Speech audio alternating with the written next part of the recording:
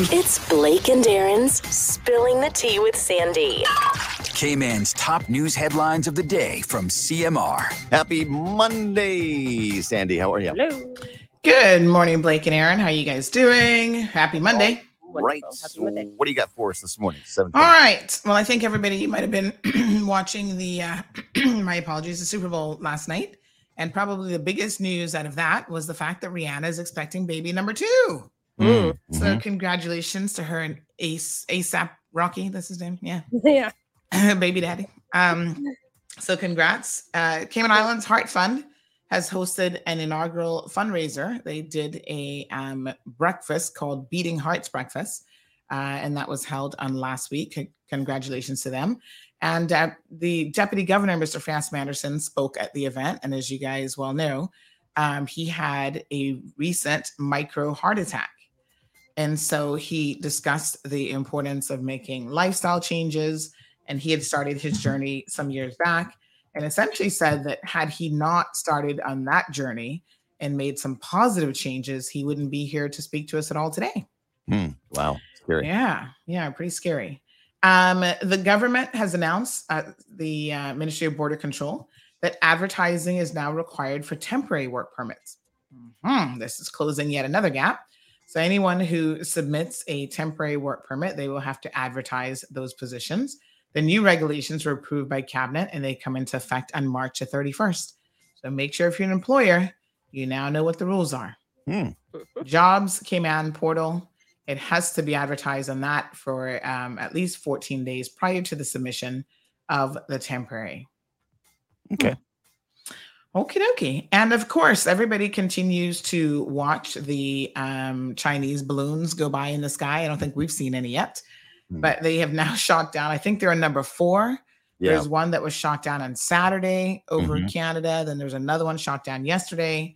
And so these are said to be some sort of surveillance balloons that the Chinese continue to deploy. And they are, the U.S. government and other governments are very, very concerned, saying that they believe, although they continue to study the, makeup of the actual balloon itself, they believe that these surveillance balloons are trying to capture, information about communications and where some military sites might actually be located as well. Pretty crazy. The Philippines are accusing China of using a military-grade laser to temporarily blind their Coast Guard crews. Oh my gosh! I know they were out delivering some food to an area where it's kind of in. I guess what they're calling a disputed waterway when a Chinese Coast Guard ship directed a military-grade laser at the Philippines military ships. And so, I don't know what the Chinese are doing right now, but it's bizarre. Scary. Yeah, it's bizarre and scary. It seemed to be amping up something. Yep. Yeah. I don't know what. All right, guys. Yeah, weird. All right, we'll keep an eye on it. Yep, Sandy's show coming up in just a minute and a half on Bobo 89.1 FM, and we'll see you tomorrow. All right, guys. Have a great day. Thank you. You too. All right, folks. Good morning to everyone. We'll be starting here in just a second. You too. I'm going to refresh because it does look like my stream is a little bit fuzzy.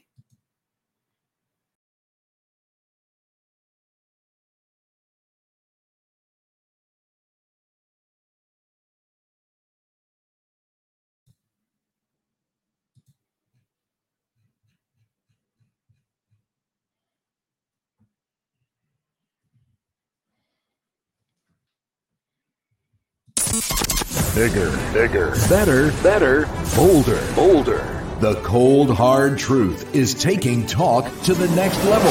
Right here on Bobo 89.1 FM, Cayman's Community Radio. We are still spilling the tea. And committed to being part of the change that Cayman so desperately needs. Join Sandy Hill weekdays from 7:30 a.m. for Premier Access, Cayman Voices, Truthful Thursdays, and much more. Cayman's #1 talk show is now bigger, better, bolder, and more than talk. Getting results with hot topics, consumer reports, court exposés, and more. Come to set the record straight. I've come to shine the light on you. Let me introduce myself. I am the cold, hard truth. Now, from the CMR studio in Grand Cayman, Live, direct. it's the cold, hard truth. Now, join the conversation on 345-936-2626. That number again is 345-936-2626.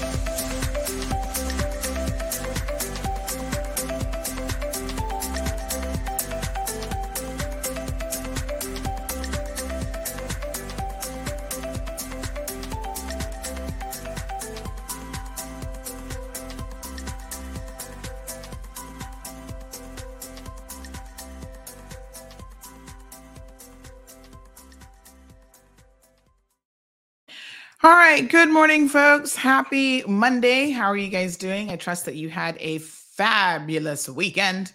It is Rewind Monday, so we're going to get to some of the Monday shindigs here in a minute. Tell you guys what I was up to. Big shout out to Burger King.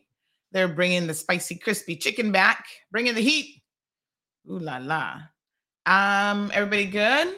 Everybody's looking good. Just checking all of my bits and pieces to make sure that we have a seamless show. There's somebody was saying to me the other day who's on the technical side of all this stuff. They say, you know, people don't understand what it takes. Sometimes even people in the industry who are like, you know, managers and stuff like that, they don't understand what it takes to pull off and do what we do. You know, you're remotely, you're working from a home studio and, you know, it comes across the airwaves and it sounds so fantastic. And I'm like, yeah, actually it does. I don't know. Somebody says the radio is on ads. I'm not sure why that is because I just double checked and I could hear myself during the intro. So that's kind of weird. So let me see. I didn't change anything. It was good just a second ago. So speaking of issues and the complexities of this, I literally just checked it because I adjusted my volume down slightly because I saw that I was coming in a little bit hot. So I said to myself, let me just move the slider over in the volume. But that should not have changed anything else. So it's a bit weird. So yeah, this person says, yeah, it was good. And then it changed. Bizarre, very, very bizarre. Okay, well, I don't know what that's about. I'll keep an eye on it. Maybe I'll put the volume back up again. Okay. All right. Chuck is going to check that for me to see, what's going on. But in the meantime, how was your weekend, folks? Hope you guys had a fabulous weekend. There's a couple things I'm going to be sharing here with you this morning. So again, big shout out to Burger King. They are our sponsor. You guys might have noticed that they're sponsoring Chuck Fixed It. Thank you, Chuck. You're a doll. You're a doll, darling. Maybe he might not like the term doll. You're a doll. Thank you, cuz. So, you know, he's like he's like the little, you know how you ever watch these cartoons where like there's somebody in the background, little creature doing all the tech stuff that makes everything work? That's Chuck. He's like, tick, tick, tick, tick, tick, tick, ping, ping, ping, ping, ping. Getting it all done. Yeah. Chuck's the man. All right. Morning to Miss Iva. How are you? Mango season, Miss Iva. But don't bring me any now. Don't bring me any more. I had my fill last week, so I won't have any for like a little while now because moderation is what's going to get me through life when it comes to this diet, honey child. As much as I love me a green mango, I can't eat too many. So I would rather be able to eat a few in life than to you know, have that A1C number go so high I can't eat any at all. So I'm done for now. No mango and no sauce to go with it. If y'all know how much I love a mango. Can I tell you, when I first moved back to Cayman, I mean, the mangoes in Florida were just not the same because I like local mangoes. I'm all about my little common mango, as y'all call them. Yes, I love them. They're my favorite. I can have people be like, oh, try a Namduk, try an East Indian. We have an East Indian tree, and I never eat Looks like we're gonna have a good crop this year too, because I see some on there. I never eat those mangoes. I'm like, yeah, I don't want those. Where are my local mangoes? I'm still trying to get a local mango tree in my yard. I keep telling Marlon, get on it now. This is a Caymanian household, honey child. We need a local mango tree. So yeah, you have all these varieties of mangoes, and I'm like, I don't want any of those. I just want my local mango. So when I came back after I was away for 15 years, I went on like a mango binge. Oh my God. I couldn't get enough. I was eating mangoes out the wazoo, like every mango season. I was like on it. Woo. I tell you, man, it was crazy. But you know, then I found out how much starch mangoes have in them. And I was like, ooh, really? Even if they're green? And the nutritionist was like, yes, they're very starchy and it has nothing to do. I mean, they get sweet, obviously, when they're ripe, and I'm not eating them right, but it's not the sweetness that you have to worry about. It's the starchiness. I was like, oh man. In fact, they say it's like the worst fruit for that. I'm just like, just my luck. Anyway, moderation. Good morning, Miss Tracy from New Zealand. She says we're in the middle of a cyclone slamming New Zealand at the moment. Really? Wow. How bad is it? Hopefully not too bad. Lizette's here. Stephen joining us from the UK. Keyman Detailing in the house. We've got Miss Alba saying buenos dias. ¿Cómo estás? Yo estoy muy bien, gracias. Sarah, good morning. She says we can't hear you in the radio. Yeah, I don't know what happened, but I think we're good now. Good morning to Miss Vernita. Just not Judy. Oh, yes. Okay, no problem. Oh, Maria's here. She says, good morning to all 3 Cayman Islands. Have a blessed week. Yes, you're on day 29 of 40 of, what is that, a fast? Are you doing a fast? And if so, what does it entail? Good morning, Olivia. Hello, Robert. How are you? Lizette is here. Felicia's in the house. Yes. So, what a day. All right, let's do Monday Rewind. Monday Rewind.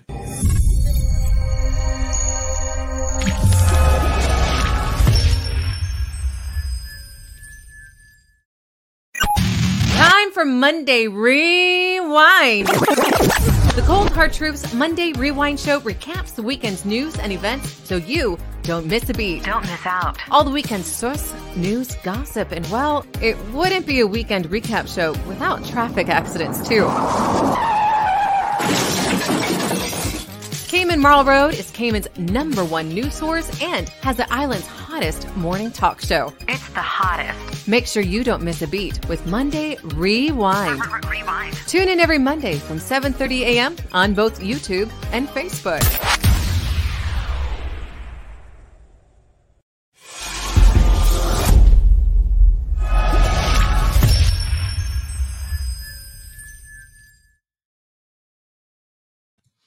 Yes, honey child. It's Monday Rewind. What's up? What's up? Okay.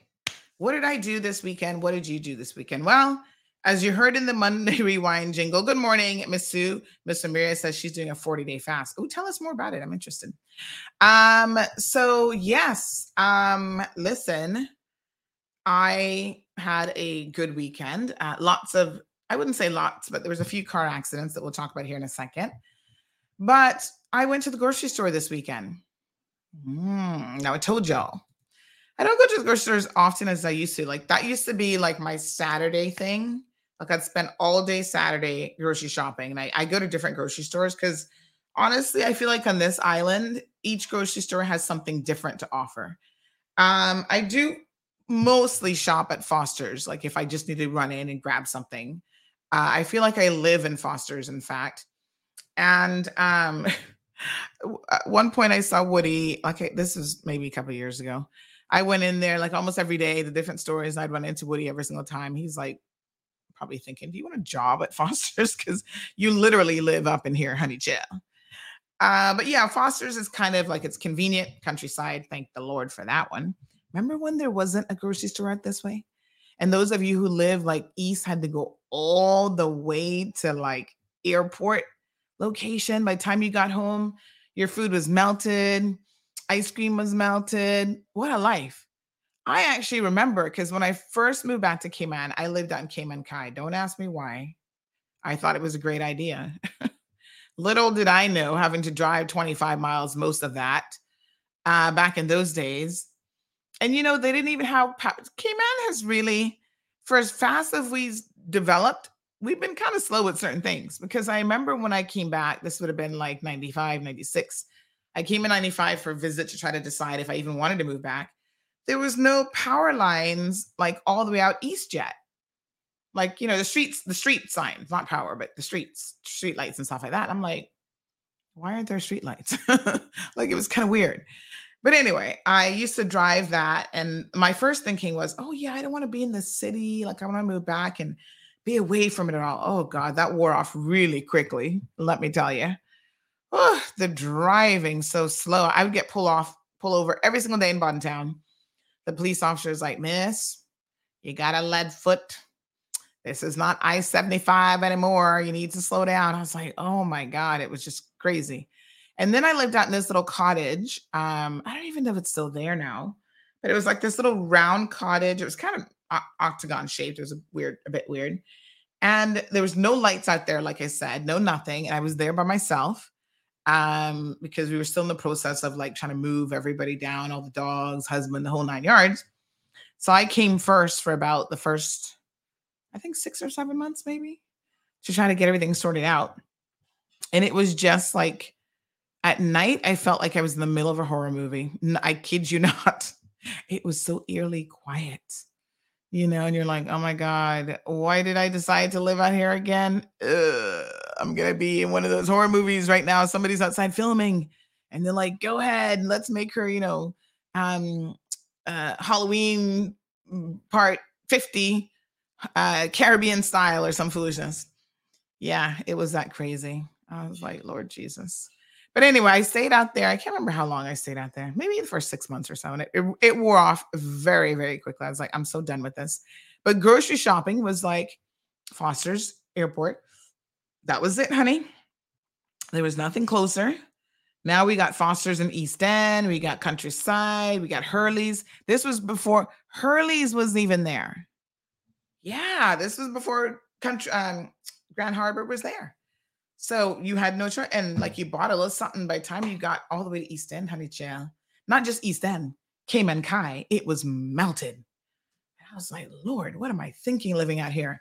Can't even get good ice cream because it all melts before I get there. Ms. Vivian, good morning. Bishop Hero Blair's in the house. Says that it's a beautiful day. The set is lovely. It looks real spicy. Thank you, honey child. I'm actually sitting down today in my chair. So most days, I think I've told you guys this a few times, I stand during the show. And so I stand for, because I figure I'm sleeping all night. Like the last thing I need to do is actually sit.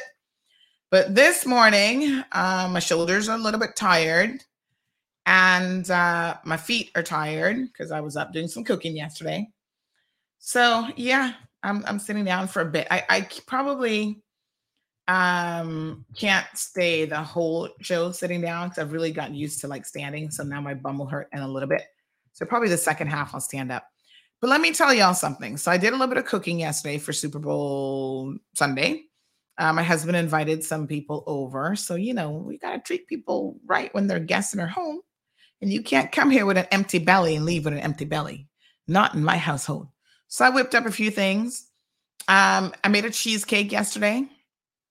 And so Marlon said to me, you can make a cheesecake? Because it occurred to me in the 10 years that we've been together, I have not made a cheesecake. Now, I feel like I should be ashamed of myself even admitting this because I used to bake all the time, brownies, cheesecakes, everything. And I was like, you know what? You're right. I haven't made you a cheesecake. But maybe there's certain privileges you don't get until you kind of pass a certain market relationship. 10 years might be a minute, but you know what I'm saying? So yeah, this is his first time having a cheesecake from the one that I've made. I bought him cheesecake, but I haven't made him a cheesecake.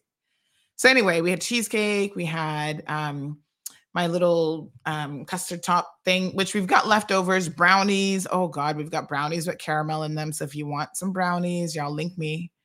Johan claims he was coming for brownies, and I don't know where Johan is all now, but he didn't come. And I hate to waste food. Honestly, there's nothing that bothers me more than wasting food, because there are, you know how your mama always say there's hungry people? There really are hungry people. And I don't mean all the way out in the middle of Africa. There are hungry people right here in the Cayman Islands. So anybody hungry today, please just message me. We'll be discreet about it. I can bring you some chicken wings. I can get you some sausage rolls. Big shout out to Waffle Monkeys. I got you covered. Yeah, I got some mac and cheese. I'm sure some of that's left over. We probably have some bread rolls. I can hook you up. And I got all the to-go containers. You just tell me and I'm going to put a little plate of food together for you. So yes, we had a little entertaining yesterday. And that's why I'm sitting down this morning, because my feet are a little bit sore. I had to do a little massage with them last night, because I knew that if I didn't do a little massage before going to bed, they were going to wake me up and I was going to have a horrible night. Anyway, turns out I was woken up all night anyway, not because of my feet, but because Gianna wasn't sleeping very well. I told y'all she's a bit of a poor sleeper, but I think she was overtired yesterday and missed that bedtime mark. And she had such an active day. You know, when that happens to kids, they're overtired, and she just kept waking up. So I slept with her to try to be there every time she'd wake up. But of course, every time she wakes up, that means that I'm awake, you know, because she wakes me up. And at one point it was 2, 3 o'clock in the morning, and she's incoherent. I'm like, what is it that you want? Do you not feel good? Oh, yeah. She throws the covers off. She doesn't want the covers. And I'm just like, are you hot? Are you cold? Trying to figure out how I can help. And I finally said, do you want some ice? Because she loves ice. And she's like, yeah. So she's in bed eating ice at 2 o'clock in the morning. And she ate a few pieces and she dozed back off. So I was like, okay, that's fine. Let her sleep for another hour or two, because I knew it wouldn't have been long. So I didn't get the best night's sleep. So I see a few people, yes, who want a plate of food. All right. I'm making a note here, because during the conversation chat, I'll be talking so much and people will be messaging me, I'll forget. So I'm just going to make a little note here of who wants a little something, something. Yes, honey, child, we got plenty of food left over. Trust me. So anyway, yes. And you know what I made yesterday? I made spinach and artichoke dip, which is not the first time I made this. It's I love making it, but I did it in the crock pot. Y'all need to try it. It's so easy in the crock pot. Literally, you just throw the ingredients in and leave it an hour, and it's going to just melt everything down. You stir it a couple times during the process. Came out perfect. Delicious. And you get those with the right little dipping chips. Big shout out to my friend who does the pepper jelly. What's her name again? Oh gosh, she lives there in East End. Anyway, I had some pepper jelly on my board, my cheese board. So that was super nice. I love her pepper jelly. She makes the best. Sandra's sister. Oh gosh, her name's not coming to me at the moment, but y'all know who I'm talking about. The pepper jelly lady. She's amazing. So I was sore, and I want to remind you guys, invest in a good massage gun. Yes, I'm going to promote massage guns this morning. I've had one now for a couple years. We've actually given some away before in the past, and they are such a good investment. There's different ones, I feel like, different quality and stuff. I had one before. I had another one, and I took that when we went away in December and gave to my mother-in-law, but I don't even know why, because she said that she had one already, but my husband's like, oh, take her one. You know, she's always complaining about something. And yeah, so I was like, okay. But I had another one that I bought, and I love this one. So I'm just going to show y'all what it looks like. This one kind of has a very different shape than my other one. But, oh my gosh, why I got this one, why I kind of wanted to upgrade a little bit, is this one has this that's softer. All the other ones I had with their initial gun were really, really hard. This one's a softer. So certain areas, especially the feet and stuff, this one just feels better on. But honey, child, invest in one of these. They can be a little bit on the pricey side, depending on different features. This one has 3 different intensity levels. But can I tell you, this morning, right before the show, I was sitting here doing this. Let me tell y'all. Let me show y'all. I was like, oh yeah. I was doing my shoulder because right in here, I can feel a couple knots and stuff on my right side kind of building up, right? Oh God, it hurts as you're doing it. But then, I can turn it off because that noise is kind of annoying. But then when you're done, it really feels good. You know, I can't always get to physiotherapy or a massage therapist or whatever. Yes, I love getting a massage, but they can add up. They're expensive, you know? And sometimes, oh God, I can feel that knot. It's like right there. So I'm going to work that out after the show with my my massage gun. A couple, 20 minutes of that, like in the right areas. You'll feel brand spanking new. Get one. It's a good investment. And you know what is so weird? Like sometimes you don't even feel like I'm going to do it on my tennis elbow today. Sometimes you don't even feel any pain, but like my calf muscles, I know they're always tight. I use it there as well to try and loosen them up a little bit on the leg. And you feel so much better afterwards. Massage is an important component of a good life. It helps with like lymphatic drainage and stuff, your circulation. Like everybody, you should massage your babies. You know, when you have babies, Google it. It'll show you how to do little baby massages and stuff. Really, really important to do. So Marshall, good morning. Anybody else has a machine gun? Miss Gabby, good morning. She says, I would go east in Foster's during COVID because the lines were shorter and faster. Don't mind the drive from Newlands. Yes. Oh, yes, during COVID. Oh, my God. Remember? COVID times. You had your name day and all that kind of stuff. Oh, Lord. May those days never return upon us, please. Oh, those were some challenges. Listen, we've been through a lot the last couple of years. You guys know that's how this show started, the morning show. Because I would cover the press briefings and everybody would be messaging me afterwards.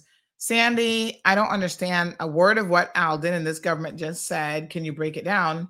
Oh, yes, Miss Carol Hay. That's my pepper jello lady. Yeah, Miss Carol. So, people are so confused that I started the morning show to kind of just, explain stuff to people or try to explain what I understood this, because some days were confusing, especially when we had the donkey stories and all that kind of stuff. I was woefully confused. But in addition to that, people just, because we weren't seeing each other in person, we needed that connection. We needed to be able to talk to each other. And I mean, we used to have so many, okay. What a hot mess. We used to have so many,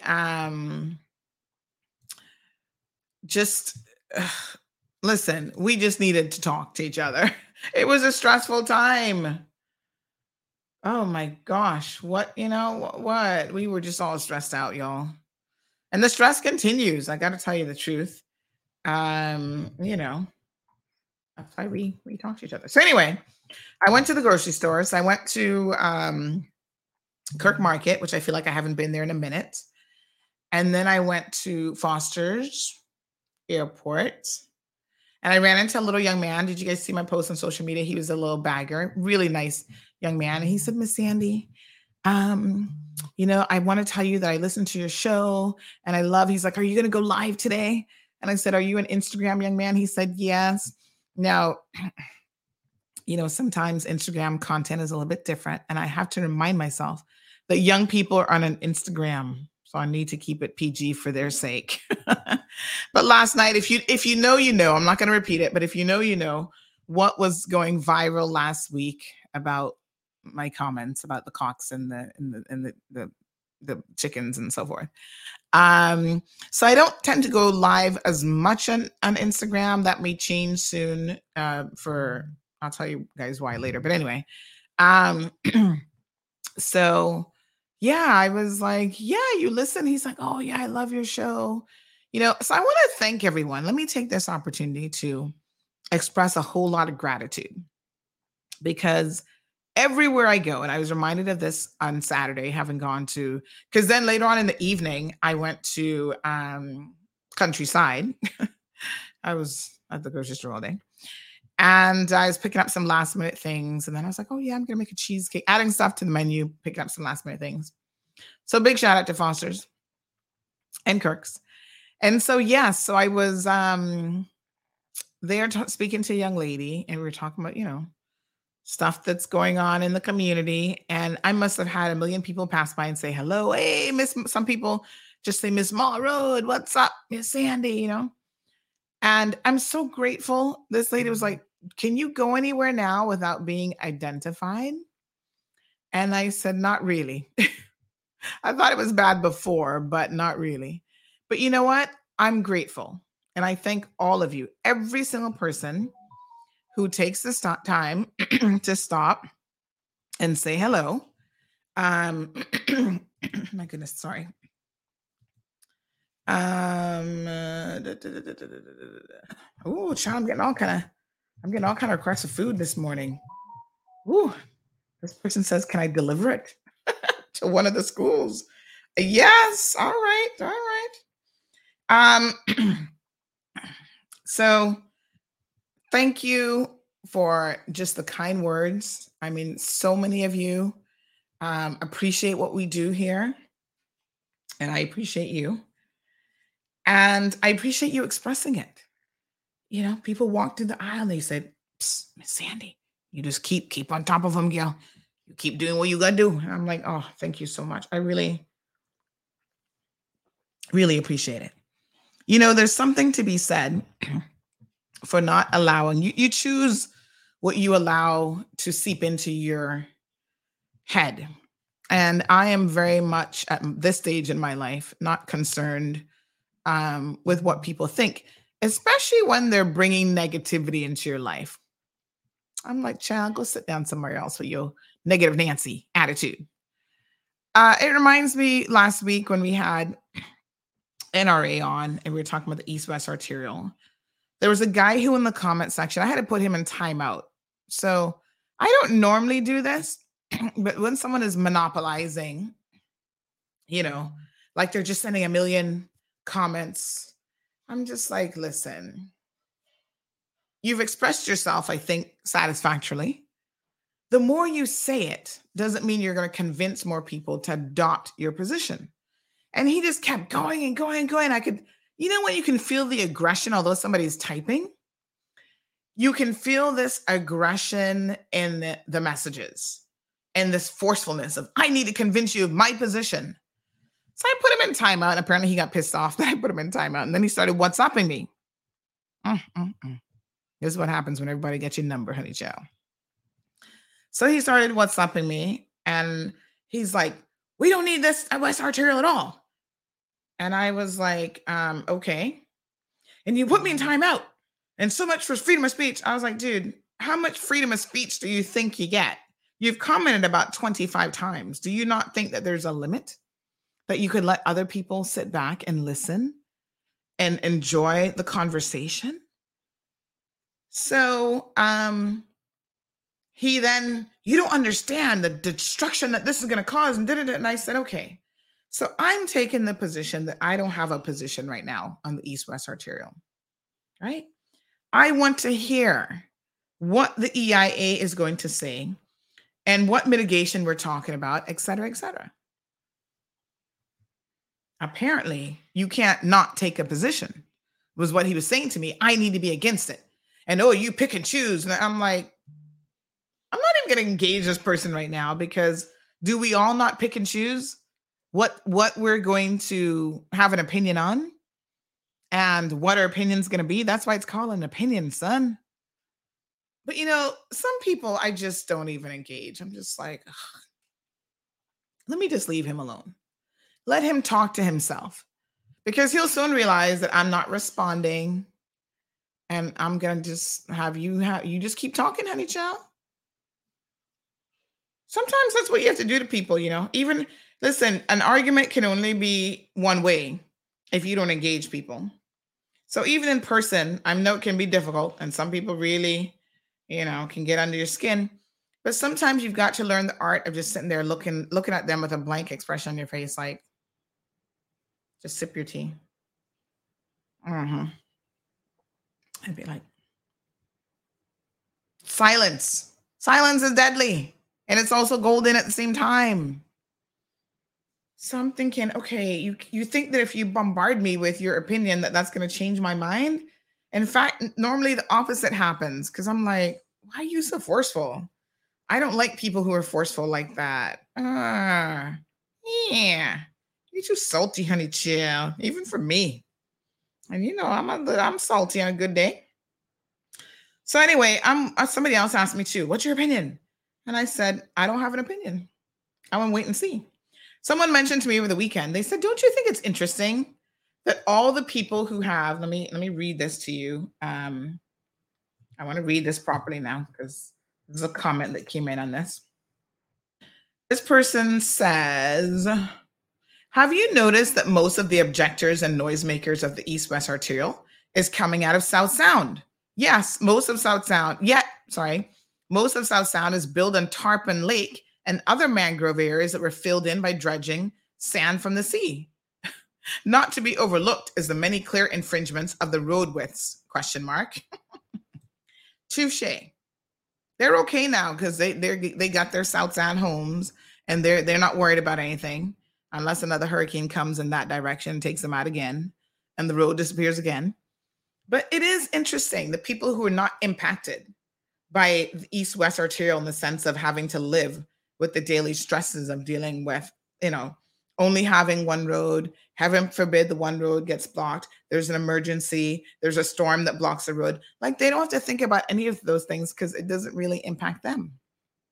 And so their perspective would naturally be very, very different. And, I do notice as well that in the group of people who are very much against it and who had all these questions, they're just not willing to wait for the experts to weigh in because everybody is an expert. So not only is everyone an expert, but they're part of the cave group. You know who the cave people are. Caymanians against virtually everything. And they speak up about everything. And they're anti this and anti that. And I think to myself, Lord, how do you live in a space where you're against everything that happens? I mean, it just feels like so negative and heavy. Like sometimes you just got to be like, let me objectively try to analyze the situation for what it is. So, I don't know, y'all. It's just crazy. It's just some days I'm just like, what a hot mess. Good morning. Talk what you know. Mr. Amelia's in the house. Dean is here. Luis, buenos dias. Lisette says, I want cheesecake. Oh, yes, there's some left. I don't know how much, but we do have some left. So I'll set some aside for you. And I tell you what, like I was saying, was just so appreciative of all the positivity over the weekend that I received going to the grocery store. When you see your baggers, let me remind you, I don't normally walk around with cash, but I had a little bit of cash on me this weekend. Tip those young men and women. They could be doing something else with their time on a Saturday morning and they're getting up and they're working so that their families can have a little bit of extra money coming in, So tip them, give them a little $5 if you got it in your pocket. Treat them well. And also make sure you tip your gas attendants, right? The people who pump your gas. I forget how fortunate we are here in Cayman to have someone pumping your gas until I go back to the States. And then I'm sitting there in the car. I pull up at the gas station. I'm sitting in the car. And I'm like, oh, yeah, I got to get out and do it myself, don't I? Ooh, thank you to all the pump attenders. All right. Miss Sue has a swollen foot, black toe from the centipede bite. Oh, my gosh. Yes, I saw that you said you'd got bitten by a centipede. What a mess, honey chill. I've never been bitten by anything like that. Praise the Lord. Hallelujah. I'm not looking to get bitten. We have a lot of centipedes in this area. And when we first moved into this house, like they're used to having, I guess, run of the mill. Oh God, almost every week we had one running through here. It was unbelievable. Ooh, honey chill. There's something else. Did I ever tell you that, oh gosh, Stacy says that she packed 2 containers of food and gave to Marlon. So She's like, you have limited food left, so don't be giving out anything more. Oh, I've got a couple requests, Stacey. So we have to see what we got left. So yes. One time I came home and I found Coco on top of the washer. Now Coco was a little dog, so I'm looking at her like, how on earth did you get on top of the washer? Well, apparently we had a centipede that had babies in the laundry room. So when we'd go out, we put up the little doggy gate and Coco would stay in the laundry room so she wasn't roaming all over the house. And this mother centipede, we saw the mother before we left out. We had sprayed her earlier in the day, but I had no clue that they had so many babies. Why didn't somebody tell me? They have like 50 babies at a time, apparently. Oh my God. So they were running everywhere. And Coco was like, I'm not going to get stung by no centipede. So she was always a very good jumper. I was amazed for a little dog how she could jump up because she used to steal food off the counter. You couldn't leave any leftovers on the counter, nothing, because she'd pull it down and steal it. And I would always look at her and go, how do you do it? You can't possibly reach that high. But child, she had a method to it. She would jump and just keep jumping. And every time she'd get a little bit higher until she would pull it down.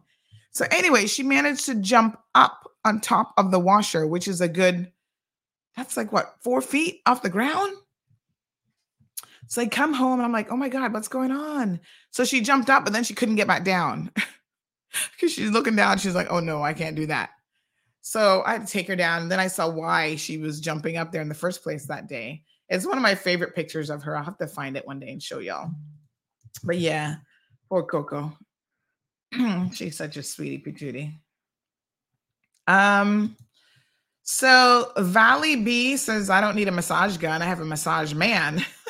These hands work wonders. Child, consider yourself lucky because I must tell you, Marlon, he's horrible with massages. That's just not his thing. I will be the first to admit it, honey child. If you're looking for him to massage you, you might as well go to the massage parlor because it ain't going to happen. Yeah. And, I find that I have the gun. I can control the intensity, exactly where I need it, and the whole works.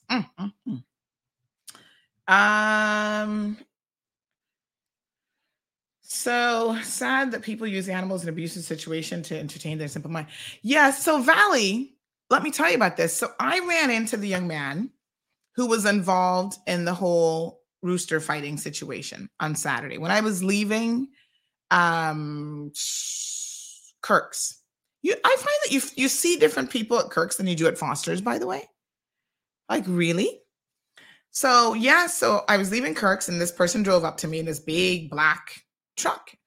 And this guy's like, oh, Miss Sandy, you wrote this article about me. And I was like saying, hi, friendly, whatever. And I'm like, what article? Like, I don't know who the hell you are. So I'm like, what article are you talking about? Oh, the one with the roosters and blah, blah. I said, oh, that's you? He looked a little bit different than the picture. And I said, oh, that's you. Yeah. And, I might lose my job because you're making me look, I was in cockfight. And I'm like, well, we didn't say that you were. Read the article now. Pay attention. What we said is that you were charged with cockfighting and that you got off on that and you admitted to the animal cruelty charges, which was altering the animals, the roosters. So he said to me, oh, I wouldn't do that because I know that's unlawful or illegal and I work for government. And I'm thinking, yeah, a lot of people work for government. They're still doing illegal shit. But anyway, okay. And those are my animals. He almost implied that he loved them. And I'm thinking, but why would you alter them? Like, that doesn't make any sense. You just alter them because you think they look good without their, what's the thing on top of their heads called again? So I wasn't really into no big time conversation with the young man. But what I want to say is, we're not the ones who put you in court. We're not the ones who make you do what you do. And, you admitted to it, to animal cruelty. We don't force you folks to, to end up in court. We just cover the news. We cover the court news. That's our job. And so you need to try to separate the two things. There was a father in court, by the way, for beating his child with a belt on the hand. Now, when I saw the name show up in court, on the court list, and I thought, oh my gosh, I know this guy, and I know the child, and I know the wife and everything. It must have been that there were some injuries caused by the beating of the child on the hand. And there's certain things that are, y'all believe in corporal punishment. And I do think that there are certain things that really do cross the line and that you can cause injury to a child with certain types of punishment, which is child abuse. Beating children with belt buckles and all kind of stuff. There has got to be a limit, even if you believe in corporal punishment, which, like I said, y'all need to find more effective ways of dealing with your children than simply violence, using violence against them, because you're teaching them that when I want something from someone, the easiest way for me to get it is to put my hands on you. That's why we have so many people up at Northward now. Y'all don't understand the magnitude of what I'm saying. Every single person at Northward got beaten. None of them were part of any Fandango family where they were like, oh no, we don't believe in corporal punishment. No, they got their behinds whooped and beat with tamarind switch, shoes, irons, all sorts of stuff. It didn't help, and in probably more cases than not, it did more damage. But y'all are missing the important part about living an exampled life. That's the problem, right? Y'all are not living a good example for your children, but when they do something wrong, the first thing you want to do is beat them. Lulu, good morning. She says, stop putting people in timeout. This was the first time I'd actually used the timeout feature because the app that I use to live stream doesn't have it, but Facebook has it. And normally I don't have the Facebook stream open because I get feedback. But I had it open that day and I had it muted. And yes, my darling, when I saw they have a timeout feature, I'm like, oh, mess with Facebook. Morning, Alejandro. Morning, Miss Ethel. Says, what is it that we can do in Cayman? Like what? What are you looking to do, honey child? And Miss Sue says, and some families have to leave by 5 a.m. to get to work for 8 a.m. It's hard. That's crazy. I cannot imagine having to wake up that early in the morning, especially kids. They need that little extra hour. Now, did y'all see over the weekend, by the way, the post that I put up about starting school like 10 o'clock in the morning actually has more benefits to children? Studies have been done in relation to this. And I want to encourage the government to look into it because there's good scientific reasons why the later you start school in the morning, the better off your kids are. Just like even the later you allow children to start school. Everybody's like, put the child in at 4 years old, at 2 years old. The countries that we emulate and we say, oh, they do such a fantastic fantastic job with education. They have the lowest incarceration rates in the world, et cetera, et cetera. Y'all need to look at how they do it. Seriously, those places don't force children to know the entire alphabet by the time they're 2 and 3 years old. That's the lowest form of learning anyway. That's just repetition. They allow children to learn through play.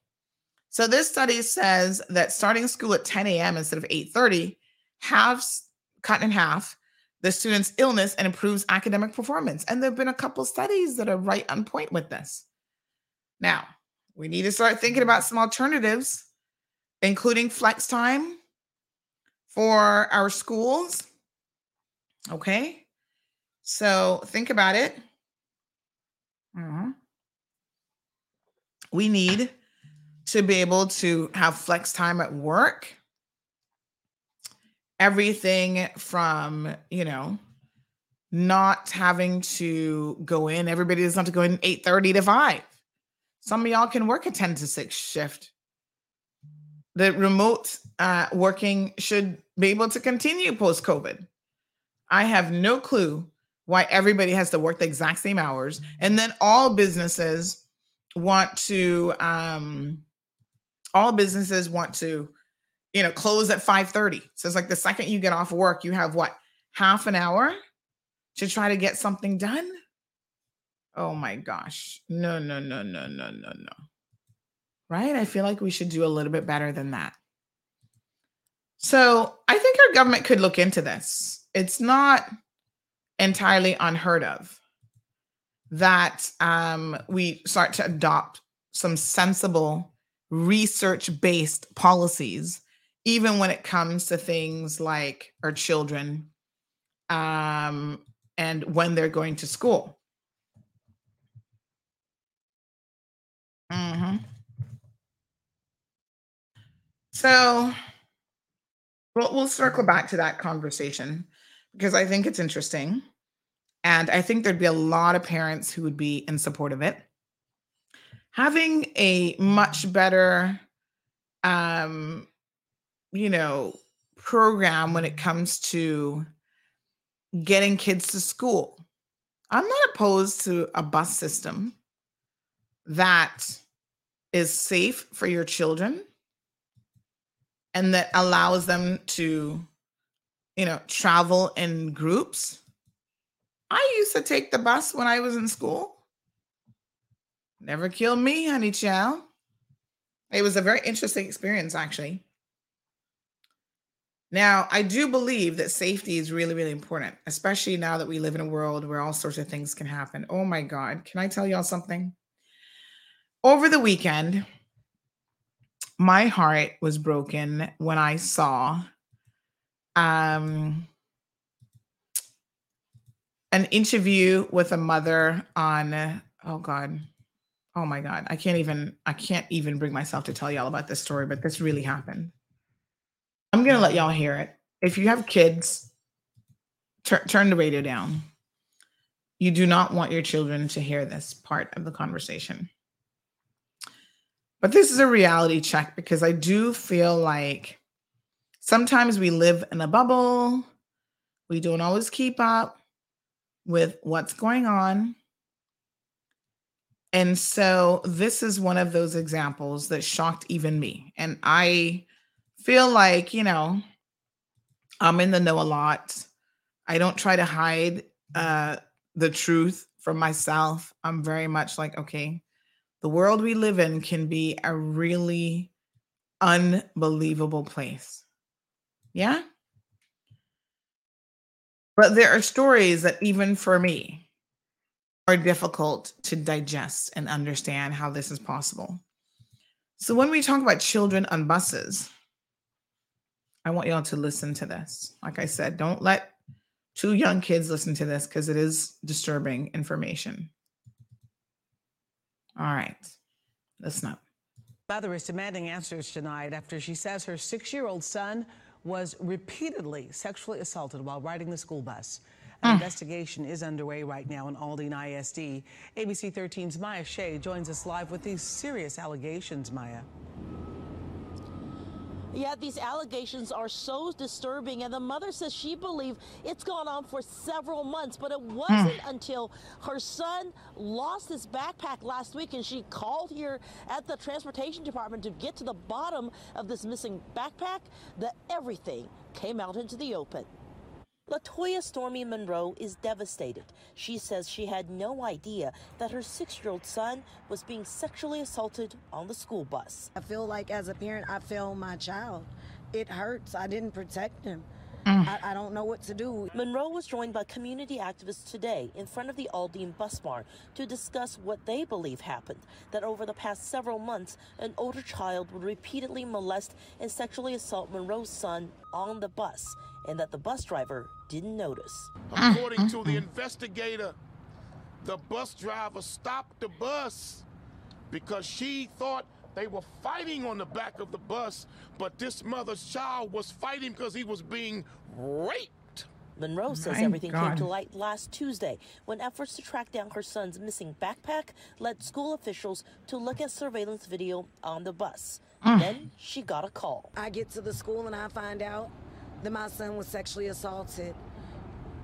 Days of questioning, days of talking to my child, the details became more and more graphic each and every time. Since then, her son has been treated at the hospital and they've spoken to investigators. In a statement, the district says in part, an investigation by Aldine ISD police and district officials immediately began on Wednesday, February 1st. CPS was notified. Once the investigation has concluded, appropriate action will be taken based on investigation findings.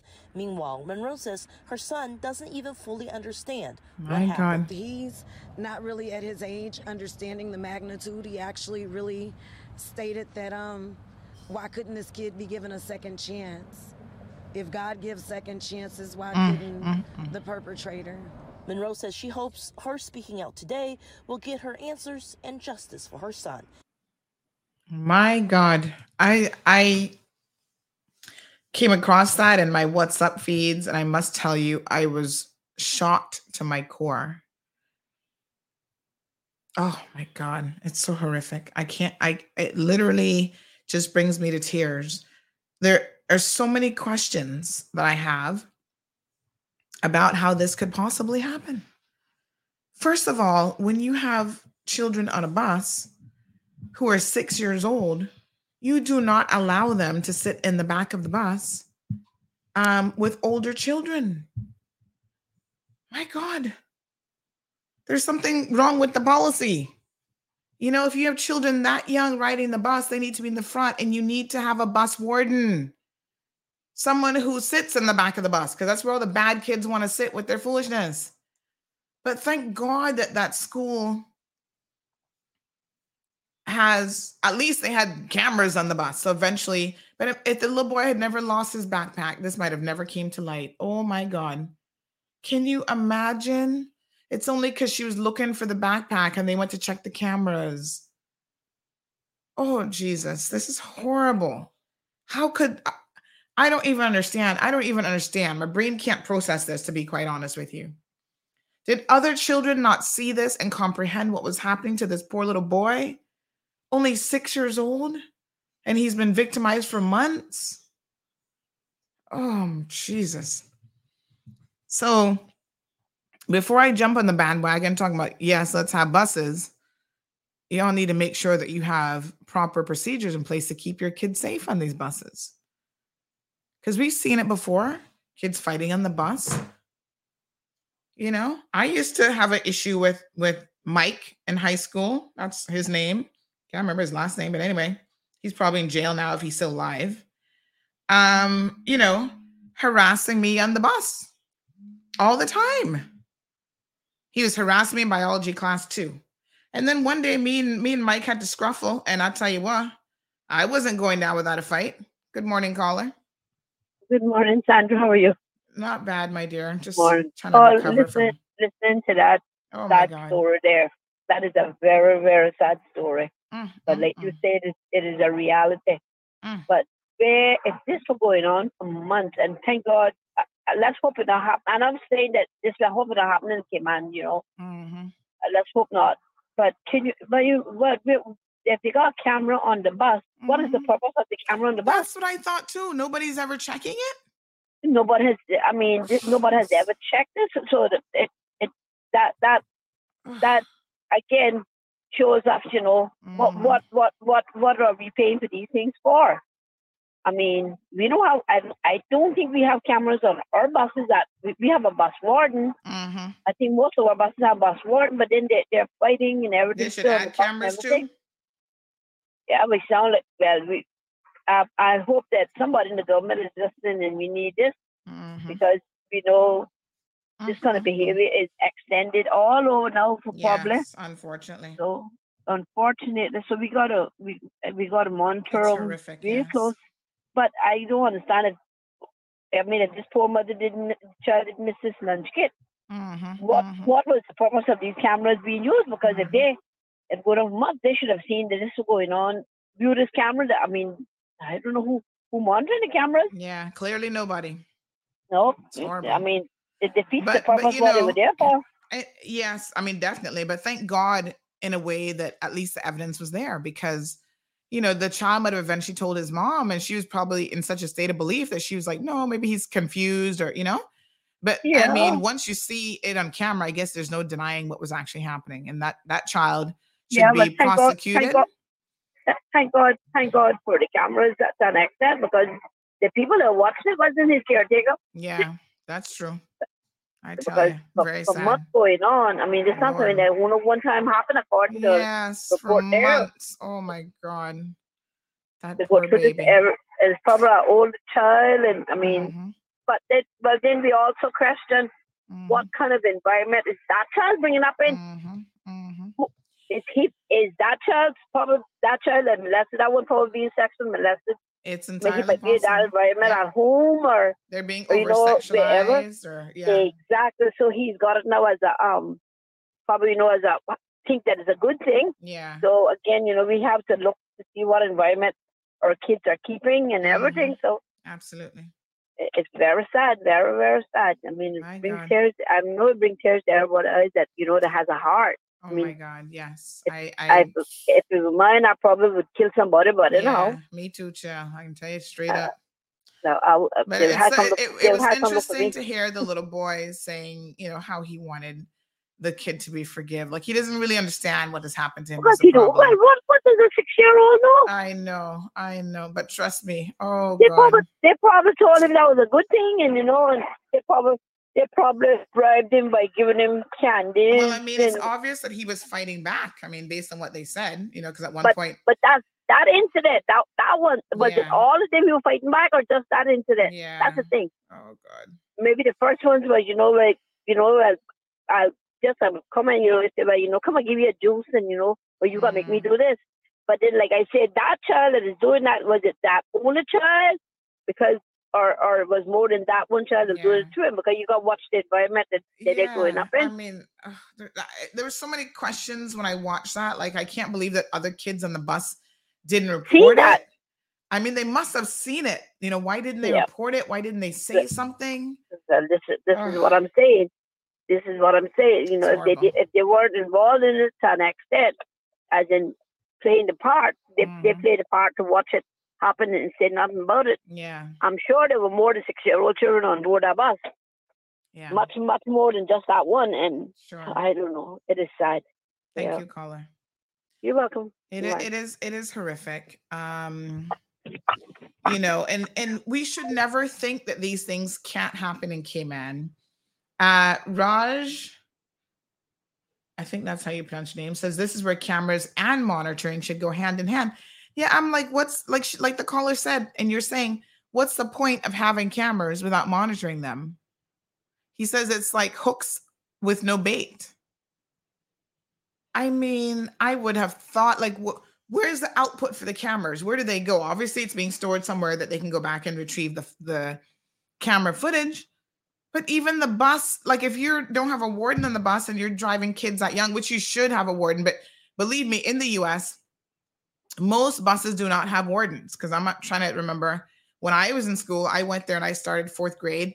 I would get on the bus and we would ride for like an hour and a half to get to, interstate driving, everything, because they had this whole busing thing where they bust you from traditionally, Black neighborhoods all the way out in the country, out in the boondocks, because that's just, they're trying to integrate people and whatever. It was a long drive, and I don't ever recall having a bus warden on those buses. 4th and 5th grade was when I first went, and I don't recall ever seeing a bus warden. So I think it was just the bus driver. And I was telling y'all when I was in high school, I had an incident with this dude named Mike. He had a real issue with women. I mean, he probably ended up, abusing women later in life and whatever, because that was just his MO even in high school. And, one of the incidents that I had with him was actually on the bus, and the bus driver sat there. I know we didn't have a bus warden then, because the bus driver, who happened to be his aunt, by the way, she sat there and did nothing as her nephew attacked me on the bus. He wasn't even supposed to be on that bus route, because I think maybe he was staying with her or something. I don't know what the arrangement was, but child, I had to defend myself. I was like, oh no, you're not going to be putting your hands on me. No, honey, child, that's not going to go down like that. These young boys, they think that they can control these little girls, be grabbing them, beating them. No, not me. Don't put your hands on me because I'm going to put hands right back on you in the name of self-defense, and you're not going to like it. Thank God I've never been in any kind of relationship like that because Lord knows I would be in jail. I'm just saying. Oh, RJ, AJ, the initials for tactical. Oh, I'm sorry. Okay. But yes, honey, I mean, what's the point of these damn cameras? Oh my God. I don't even want to talk about it anymore. It just makes me sick to my stomach. It really, really does. Poor child. You know, over the weekend, I was talking to someone about the grooming of children. These are conversations that they make me uncomfortable. It makes me upset. But we have to understand that teen on teen, child on child sexual abuse is real. And it happens more often than you think. Last time I quoted statistically, the last time I looked it up, it was at least a quarter. Somebody said, no, it's more like 50% or more. So teenagers and younger children are victims of sexual assault at the hands of other children. This has happened right here in the Cayman Islands, and y'all need to pay attention to your children and do not allow them to go out in the neighborhood, just roaming the neighborhoods, running around, talking about, oh yeah, Cayman is free and easy, and they can hang out with cousins all day in the bush. Don't do it. You're exposing your children to unnecessary harm. Good morning, caller. Yeah, Miss Sandy. Same thing with the sex education in school teaches you a lot of these things as well when it comes into abstinence and stuff like this. Mm-hmm. And you know, I understand when children become curious because they might see their parents involved in certain activities, and also when the parents is not monitoring what the children watch on TV as well does affect them, their attitude and their actions. So I think that what happening in the United States is that they're just allowed to do whatever they want to do. So then they're like not even monitored what they do at school, much less even care. And well, you know what? Somebody was telling me last night, and this is where I think a lot of parents sometimes parents are not capable of keeping up with their kids. Because, you know, your kids get a hold of these smartphones. They got Snapchat and all these other apps that as adults, we might not necessarily be into, right? But someone was saying that apparently a young person was explaining to them how they get access to pornography on Instagram, like their Instagram like channels or feeds or something. Yeah, that was news to me. I'm like, Instagram? I'm like, how is that possible? So I think sometimes like there are these like underground channels and stuff, and you know, pages that are created that the adults have no knowledge of and they don't know, and the children know about it and they share it with each other. And you know, listen, if your child has a smartphone and you do not have some sort of monitoring software on it, you need to get it. And you need to know because I have every single keystroke that your child is pressing on that phone. Yeah, exactly. And you know, like I have a sister in California and she's 15 years old now. And no, actually she's 16 years old now, right? And from she's 15, she's already engaged into smoking vapes. And I was like, what the hell? I'm like, we encourage you to these things. And I'm not trying to be biased to the white people, but Americans in general, they just have a different mentality. And I don't understand where they catch it from. But social media has their mind. Let me challenge you to not just say Americans, because I see our kids vaping and where smoking. They're learning it from? But where are they learning it from? They're learning it from their households. No. I see children, and I'm like, where are you getting access to vaping? Oh, my uncle gave this to me, my bigger brother, blah, blah, blah. And they grow up in like households where they're like, oh yeah, we smoke pot all day. If you sit down smoking pot all day, right, you can't turn around and tell your kids not to smoke pot. Come on now. Because a child is going to live the example that you're setting for them. You're correct. You're correct, right? To an extent, because I was raised up with family members as well with addiction abuse, and they some of them do drugs that I would not even imagine thinking of doing. And it's not, I still do believe it's a choice. And when a child is encouraged to do something is a different thing from when they see and what they're doing. You know, like you have parents that might just don't give a damn if a child is smoking cigarettes, when I'm saying that, like 15, 16 years old, because they believe that, yeah, you're in an adult stage. When I was your age, I was doing this too. And, you know, like they have that generational curse that we have in our families here in Cayman. And it's just like, like what we've always been talking about every time. We got to watch who we make our children hang out with, even if they're family. Yeah, absolutely. Thank you, caller. Definitely watch who your kids hang out with, because like I said, a lot of teenagers, sometimes they're older, sometimes they're the same age or even younger. I know of a young lady, her mom called. She was sexually assaulted at one of the local schools, John Gray, in the library. Now hear this hot mess. A teacher, the librarian or guidance counselor, whatever, was in the space with these kids. She gets up and leaves 2 children unattended. The young lady, just by way of an example, say she was 12. The little boy might have been 10 or 11, and he sexually assaulted her. He raped her. This is the allegation. This is what the mother called and said. The child was in therapy, all this stuff. She said not even the school teacher had bothered, the principal had bothered to call her to check on this child. This was during COVID that I was hearing this story, and I was like, what? Right here in the Cayman Islands. Now, you wouldn't imagine that a 10-year-old would be able to rape a 12-year-old, but yes, it happened. Right? Whatever environment he's in, only God knows what he was being exposed to. She said that I think he'd only been here a couple years because he was brought from Jamaica. I guess he's got parents or a parent now that is here in this jurisdiction. He's able to go to school. You don't know.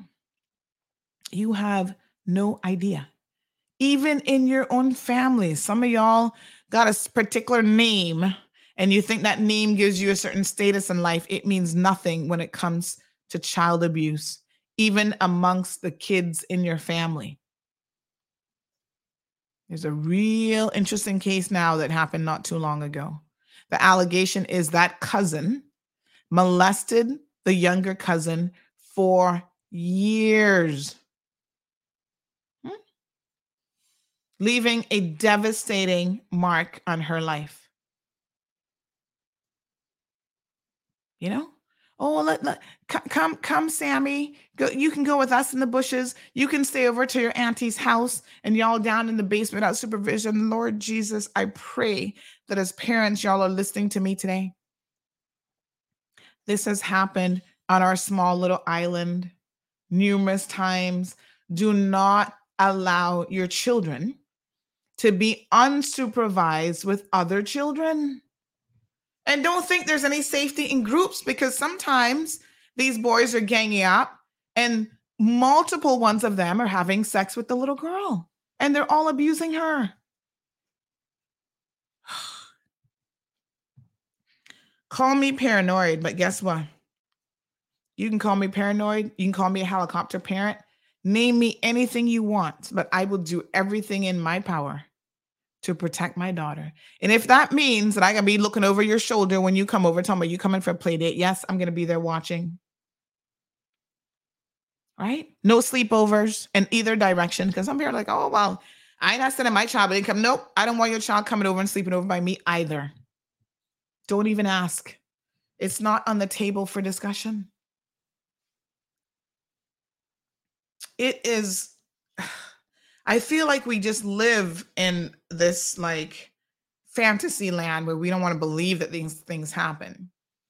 And in fact, when it's teen on teen, y'all minimize it. I've heard leaders in this country say to me, oh, but Sandy, he's just a teenager.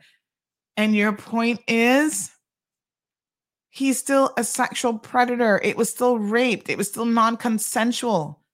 The impact on that child is still real. Just because he's a teenager, the only difference it makes because he's a teenager is that there is good evidence that if you get them early enough, right? Because they're on their way to being serial predators now, that therapy can help teens, whereas the older predator, therapy is already a lost cause because it's so ingrained in who they are, right? They're just opportunists. So parents, my God, wake up, wake up, wake up. Years ago, there was a case of a little boy who started wetting his bed after being potty trained. I forget exactly how old he was. Say he was like 8, 9, somewhere in that range. And a family member was telling me about it. He's from West Bay, and his family member said to me, oh, you know, he started wetting his thing. I was appalled. I said, what? He's wetting himself as an 8, 9-year-old? I said, listen to me. Take this very seriously. And they were like, why? What do you mean? And I said, that is one of the signs that a child is being sexually molested. Look into it. The child is sustaining some kind of trauma while they're reverting to bedwetting. And sure enough, I'm sorry to say, but I was spot on. Neighborhood boys, right, that this little kid was hanging out with, was making him perform oral sex on them.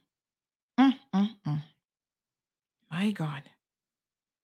And the little neighborhood boys, they'd come from a family where there was a history of molestation. Their mother and her siblings were known to have been molested by their grandfather. Apparently, he used to tie him outside and all kind of stuff out by the fence. And everybody in West Bay knew, in that little area of West Bay, what was going on. And people in those days remained silent and did nothing. These predators are permitted to walk amongst us with complete immunity. It's disgusting. So when I heard this story, I thought to myself, that hasn't skipped a generation. Somebody doing something to those boys as well. Sometimes it's direct molestation, as well as sometimes it is over-sexualizing them, grooming them, right? Exposing them to pornography and other stuff that is not appropriate for children. And children don't know when they're exposed, they become hypersexual. They don't know really what to do with that stuff except to act it out. Be careful what your children have access to and what they're watching. You need to know. Yeah? It's a real issue. And I feel like we need to have more honest discussions about it. But people try to hide it. You know, this story that I'm thinking of with this young lady who was allegedly, because of course nothing ever happened to the young man, and I don't understand it. I have to be honest with you. If I found out something like that happened, the least that would be done is the police would be called and somebody would have to be going to jail. Parents who don't do anything in the name of saving face for the family, I don't understand. I don't want to judge you in this, but I have to tell you that I don't understand it. Not for all the excuses and explanations in the world. I actually went back when I heard this story and I looked at the social media profile of the young man in question.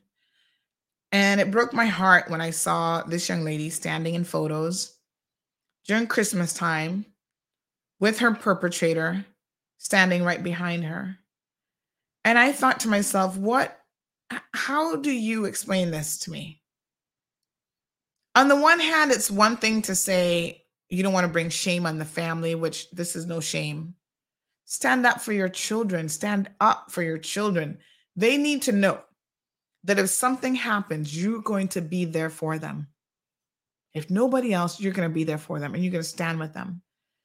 But how do you force your child to go to family events, right? And still have a relationship with their abuser, their rapist, essentially, who molested them for years, and stand in photos with them where this person is right behind them in a photo? How do you do that?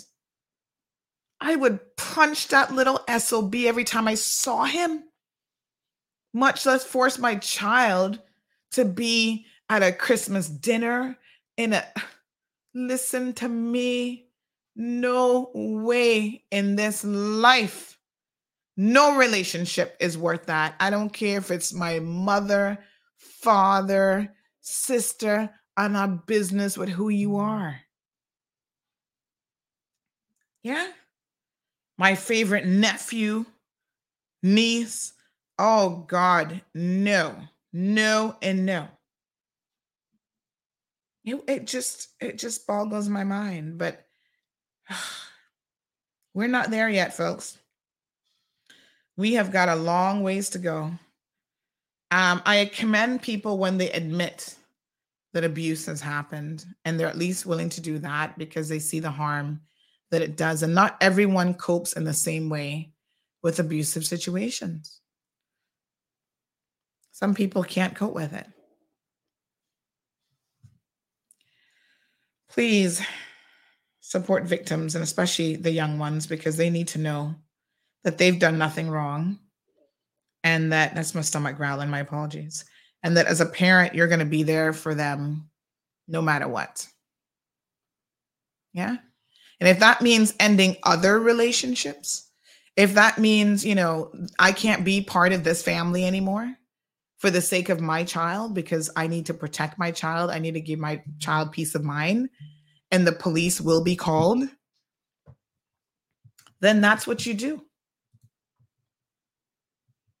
Please, I'm begging y'all to go to bat for your children. They need to know that you're willing to do that much for them. Anyway, it's just a really sad situation. Be vigilant, be vigilant, be vigilant. That is the best advice that I can give. These are trying times. Even when I was in Jamaica, my husband thinks I'm so paranoid, but I tell him, I said, listen, I've seen too much. I've heard too many stories from victims. I've sat in court too many times to not know what's happening. It takes a split second. I've sat in court and seen these stories where children, are in a split second preyed upon. The story of the young man who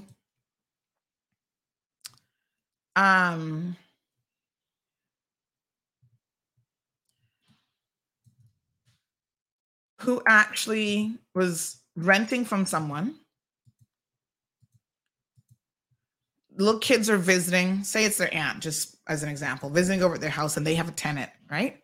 The little girl says, oh, I have to go to the bathroom. Nobody thinks twice about this. Everybody's like, oh, yeah, the bathroom over there. You go bathroom by yourself. Little child who's like, 5 years old, 6 years old, walking to the bathroom by herself. Here comes this tenant. They're opportunists. Follows her in the bathroom and molest her in a matter of minutes. It only takes a split second. It doesn't take long. And then, the dude doesn't stop.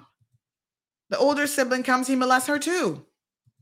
But had he not done, because the younger child didn't even understand what was happening to her, had he not done that, it probably would have been a lot more difficult to even capture him and put him in jail. Because the younger sibling knew that this isn't right, and she knew what was going on. The younger child was like, oh, well, he touched me, and he did this with his, but she didn't understand really what was happening. A split second. That's all it took. My God.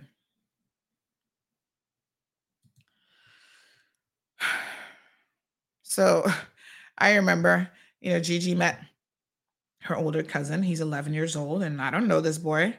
And even if you know him, I'm like, nope, I'm there at my child. So we were all, one of her uncles, he's into like birds and stuff like that, right? So we were all there on top of his roof. He keeps his birds and he feeds them and whatever. And I see that the little boy's like, oh, let's go back downstairs and play. I was like, I'm right behind you. And then 2 seconds later, oh, let's go back upstairs. They were up and down the stairs so much, child. I was behind them getting as much exercise as I possibly could, up and down and everywhere. Because you're not going to be downstairs as an 11-year-old boy that my daughter just met, playing with my 6-year-old daughter, and all the adults are upstairs on the roof. Oh, no, honey child, this is what I'm telling y'all. Don't do it. Now, of course, my husband thinks I'm paranoid. And, oh, his family would never do it. Yes, every family in the world has said that. Every family. I not trusting nobody. Think me crazy, but that's okay. Like I said, I have seen and heard too many situations to know better. You understand what I'm saying to you? They might have thought it was weird. Like, why she keeps following these kids around? Yep, I'm there. I'm that parent. This person says, trust no one, better safe than sorry. You better believe it. Oh, yeah. That's right. Better safe than sorry. That's the right approach.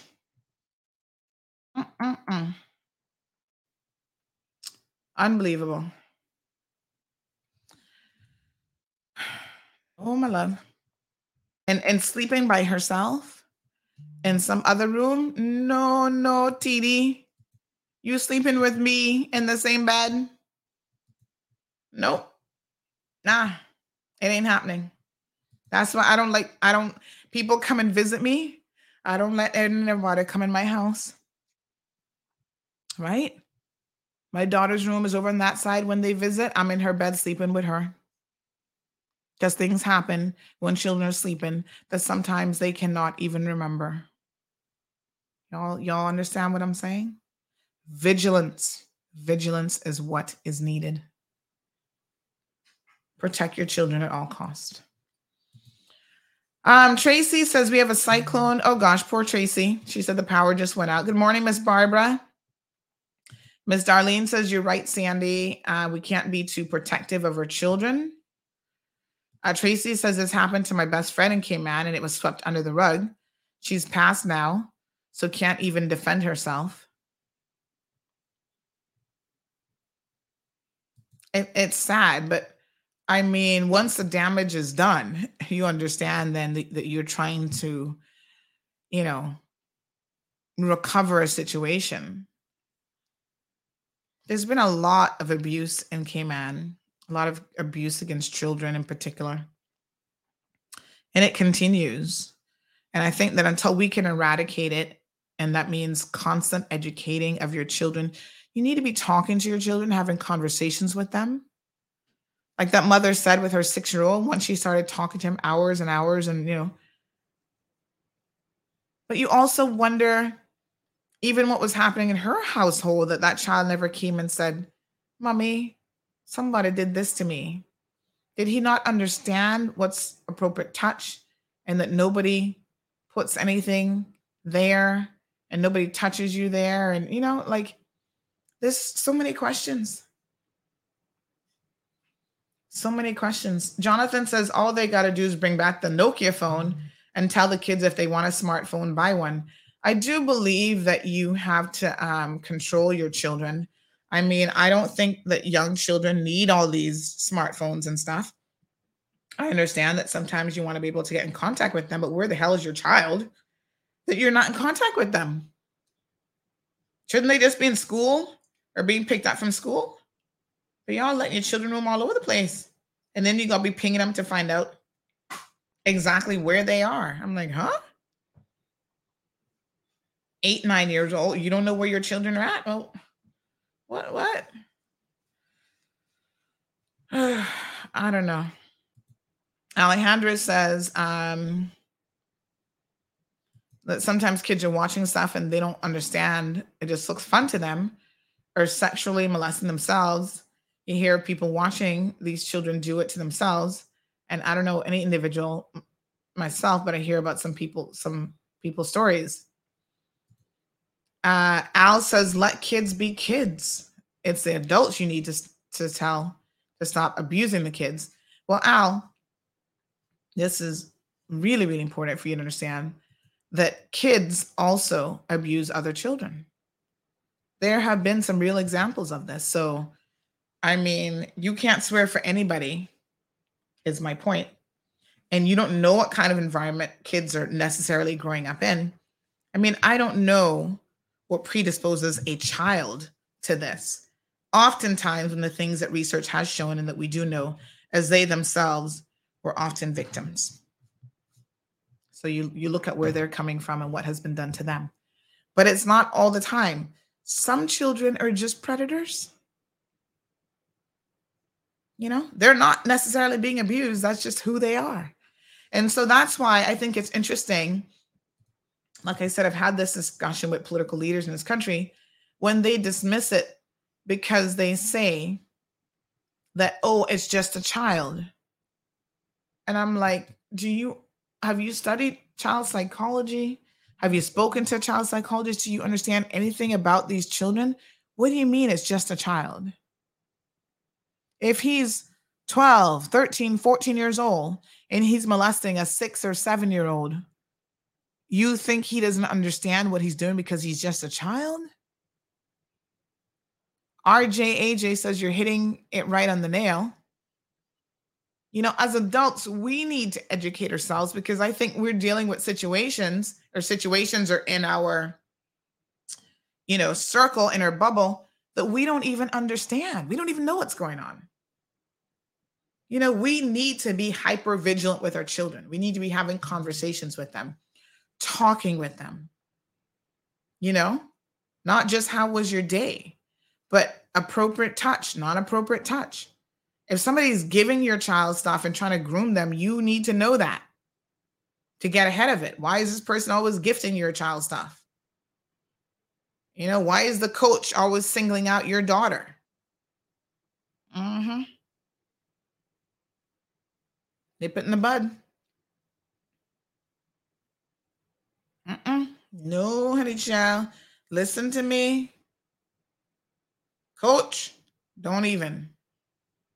Listen, just this week, my daughter, she's only 6 years old, expressed to me that she's not comfortable having a male swim coach. They do different activities, and one of her coaches for swimming is a male. And I emailed and said, please, Gianna has said she does not want a male helping her during swimming time. She's not comfortable. She's only ever had female swim teachers.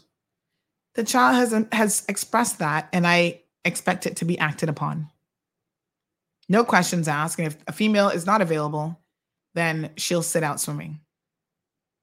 Simple as that. Listen to your children. If something makes them uncomfortable. Now, I know she likes to come up with excuses for swimming, but I also know that she's not complaining about the female. She just says she's not comfortable. A 6-year-old says to you, and I'm sure this teacher, this male, hasn't done anything. She's just never had a male teacher before. But if she expresses to me, I'm not comfortable with a male teacher, I need to take that on board as her mother and say, okay, I hear you, and this will be dealt with. Simple as that. I don't need to make her feel any way about it. She's expressed a feeling. You need to allow your children to express themselves. Don't be yelling and screaming at them, calling them names, dismissing their feelings. Listen to your children.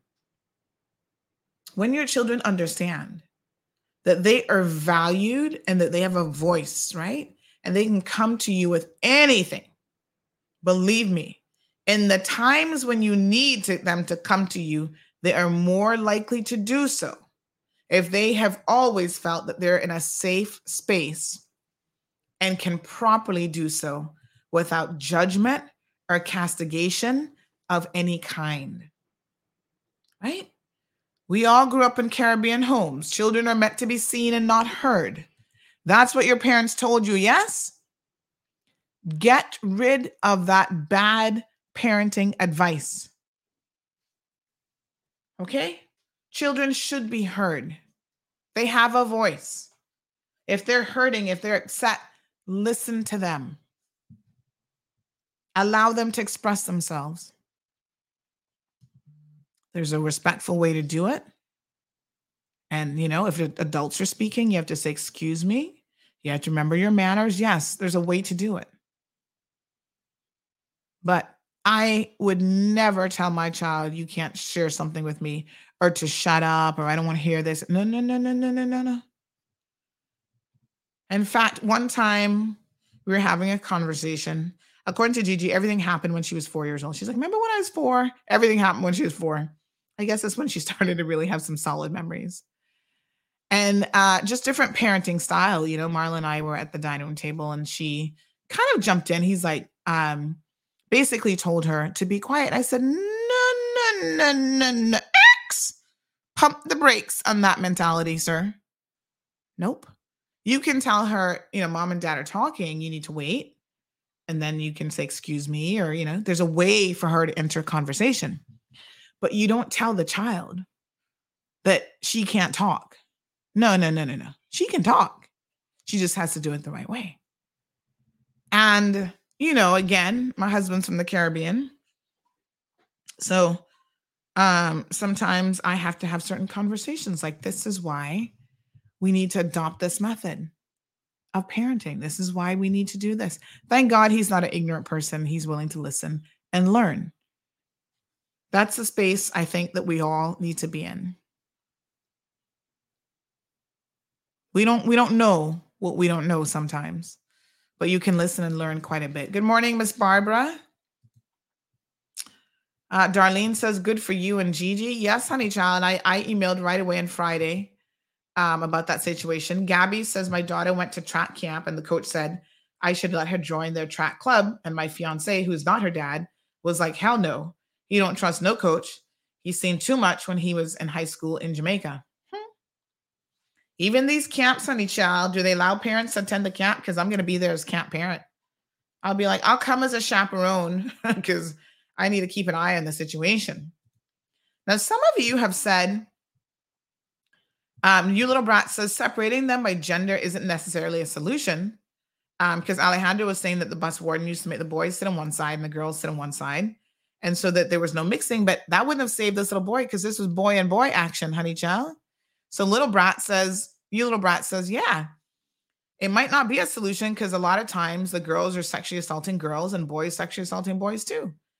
Maybe it was a case of the school bully and all the kids were afraid. Entirely possible. Who knows? It's sad.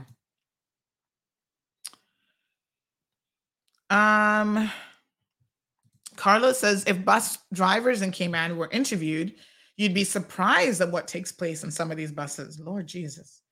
I think we need cameras on buses. Please, can somebody look into that?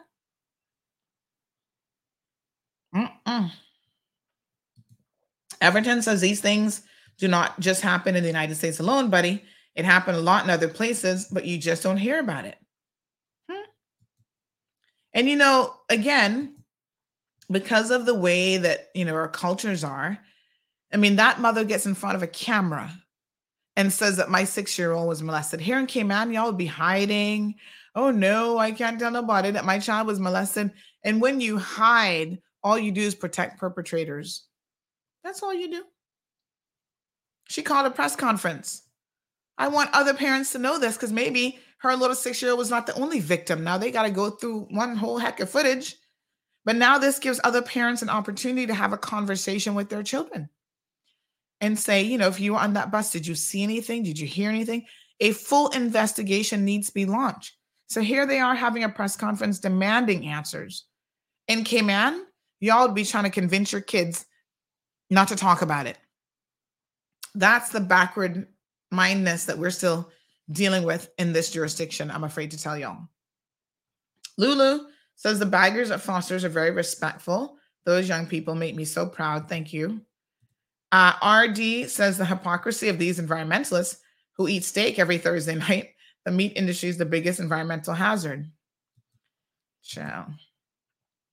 Dion says, I've been traveling the Savannah to Georgetown, vice versa, for more than 10 years now. Traffic has been horrible and becoming really annoying to business owners as well. something has to be done, definitely. This was discussed strongly prior to COVID hitting us. One of the solutions, folks, that we're going to have to put on the table is to cut down on the number of vehicles here. With a population where 50% are imported workers practically, maybe it's time that we start to look at what workers have access to vehicle. I know this is not going to be popular, believe me you. However, you can't really implement that until you have a proper bus and transport system. So these things go hand in hand. You can't tell people they can't get a car and then expect that they're going to be showing up to work on time because everybody's going to be getting fired when you have no decent transport system. So this morning, good morning, Soka. She says Finland has the most amazing school system and children are rated amongst the top scholars in the world. Lulu says, I agree with remote working for those jobs that could accommodate it. You know, people got a taste during COVID of exactly how it would work. And some businesses still allow it. I think Maple, somebody was saying to me, they still allow you like a couple days a week to work remotely, depending on what your job is. Alejandro says, we definitely should teach our children that responsible adults don't keep secrets from other responsible adults. Yes, the whole concept of keeping secrets, there's really no reason for that. Never encourage your children to keep a secret about anything, because that's how it starts. So listen, the Minister of Transport and Tourism is having a press conference this morning. Someone's asking about a shift system. Yeah, we were talking about that earlier. I think that could help. But, you know, a lot of industries are going to, especially offices, are going to say, no, I can only do 8:30 to 5 kind of thing, right? But I do think that there are businesses that can do shifts. But I suppose hotels already do shifts, don't they? The nature of what they do shift work. Not everybody in the hotel industry goes in at 8:30 in the mornings. So the minister, Kenneth Bryan, is having a press conference this morning. Apparently, they're reopening the Panama route. I have questions. Let's take this caller. Good morning, caller. Welcome to the program. Questions? Hi, good morning. Good morning. Just turn down your radio for me, please. Oh, sure. Sorry to hear that. Hi, good morning. Just turn down your radio for me. Okay. Yes, sir. Okay. From 2004, when Hurricane Ivan hit this place, there were so many cars that were being abandoned from the four-way stop straight to the airport. People were getting out of the car, leaving their car, the key in their cars. They never had any law in place to say that they couldn't bring these cars back on the road. After Hurricane Ivan, they brought hundreds and probably thousands of cars back on the road that were not roadworthy. And there's no law, and the government, I mentioned this from the previous governments from 2004, nobody took any heed of it. It's unfortunate. It's a possibility we could have another hurricane, and then what? You got all these cars that were literally destroyed, but people rebuilt them. You remember all those cars were blowing up, catching a fire, and areas around Cayman. That is the reason why they need to pass a law. If the insurance company pay you for the car, take it and have it recycled. I know for a fact that one guy that was staying at my wife's apartments, he wanted this car, and guess what? He was a mechanic, so he went in and he was a we call him the insurance adjuster, and he got the car. He put the car back on the road. That car was in tip-top shape because I drove it. if you want to sell it to me. And they never had to do any work at all. But that shows you the type of person that insurance companies were putting as an adjuster. Anybody could went to them and say, well, here's $200. You know, I want this car. It's a new car. You just say that the car is no more good. And until the authorities take the bull by the horns and say, listen, we are going to pass a law where if the insurance companies said no more, these cars are no more good, take them to the dump, we are going to continue to have a lot of problems because a lot of these cars are still on the road. But nobody, you know, I'm not an expert in anything, but good common sense is hard to find these days. You know, so, you know, that's my take on that. Thank you, my dear. I appreciate that. Because if the law isn't passed, Sandy, these cars were flooded out. You think they're safe? I wouldn't buy a car that was flooded out and try to fix it. And it boils down to the government of the day passing the law and making sure that these cars does not come back on the road. It's going to happen again. If we have another bad hurricane and all these flooded cars, we had thousands of cars. It wasn't one place on the airport road down almost to the gas station that wasn't on the side of the road. You could find keys and you could drive them.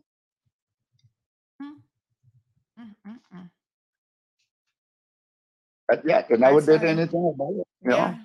And I mean, the situation just keeps getting worse and worse and worse and worse. You know, but this is a basic philosophy that people need to understand. Nothing resolves itself. Problems don't just disappear on their own if they're not adequately addressed. Governments need to learn that. You know, it's like they get elected and they claim they have all these solutions and ideas.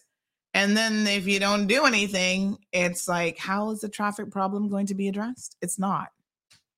Thank you, caller. I appreciate it. Oh, okay. Have a good day. 936. Thank you. Have a wonderful day. Thank you, my dear.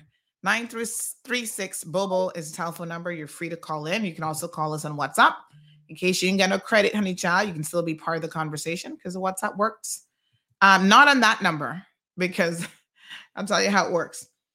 The WhatsApp works. Actually, no, you can still call WhatsApp on that number. What am I talking? I'm talking foolishness.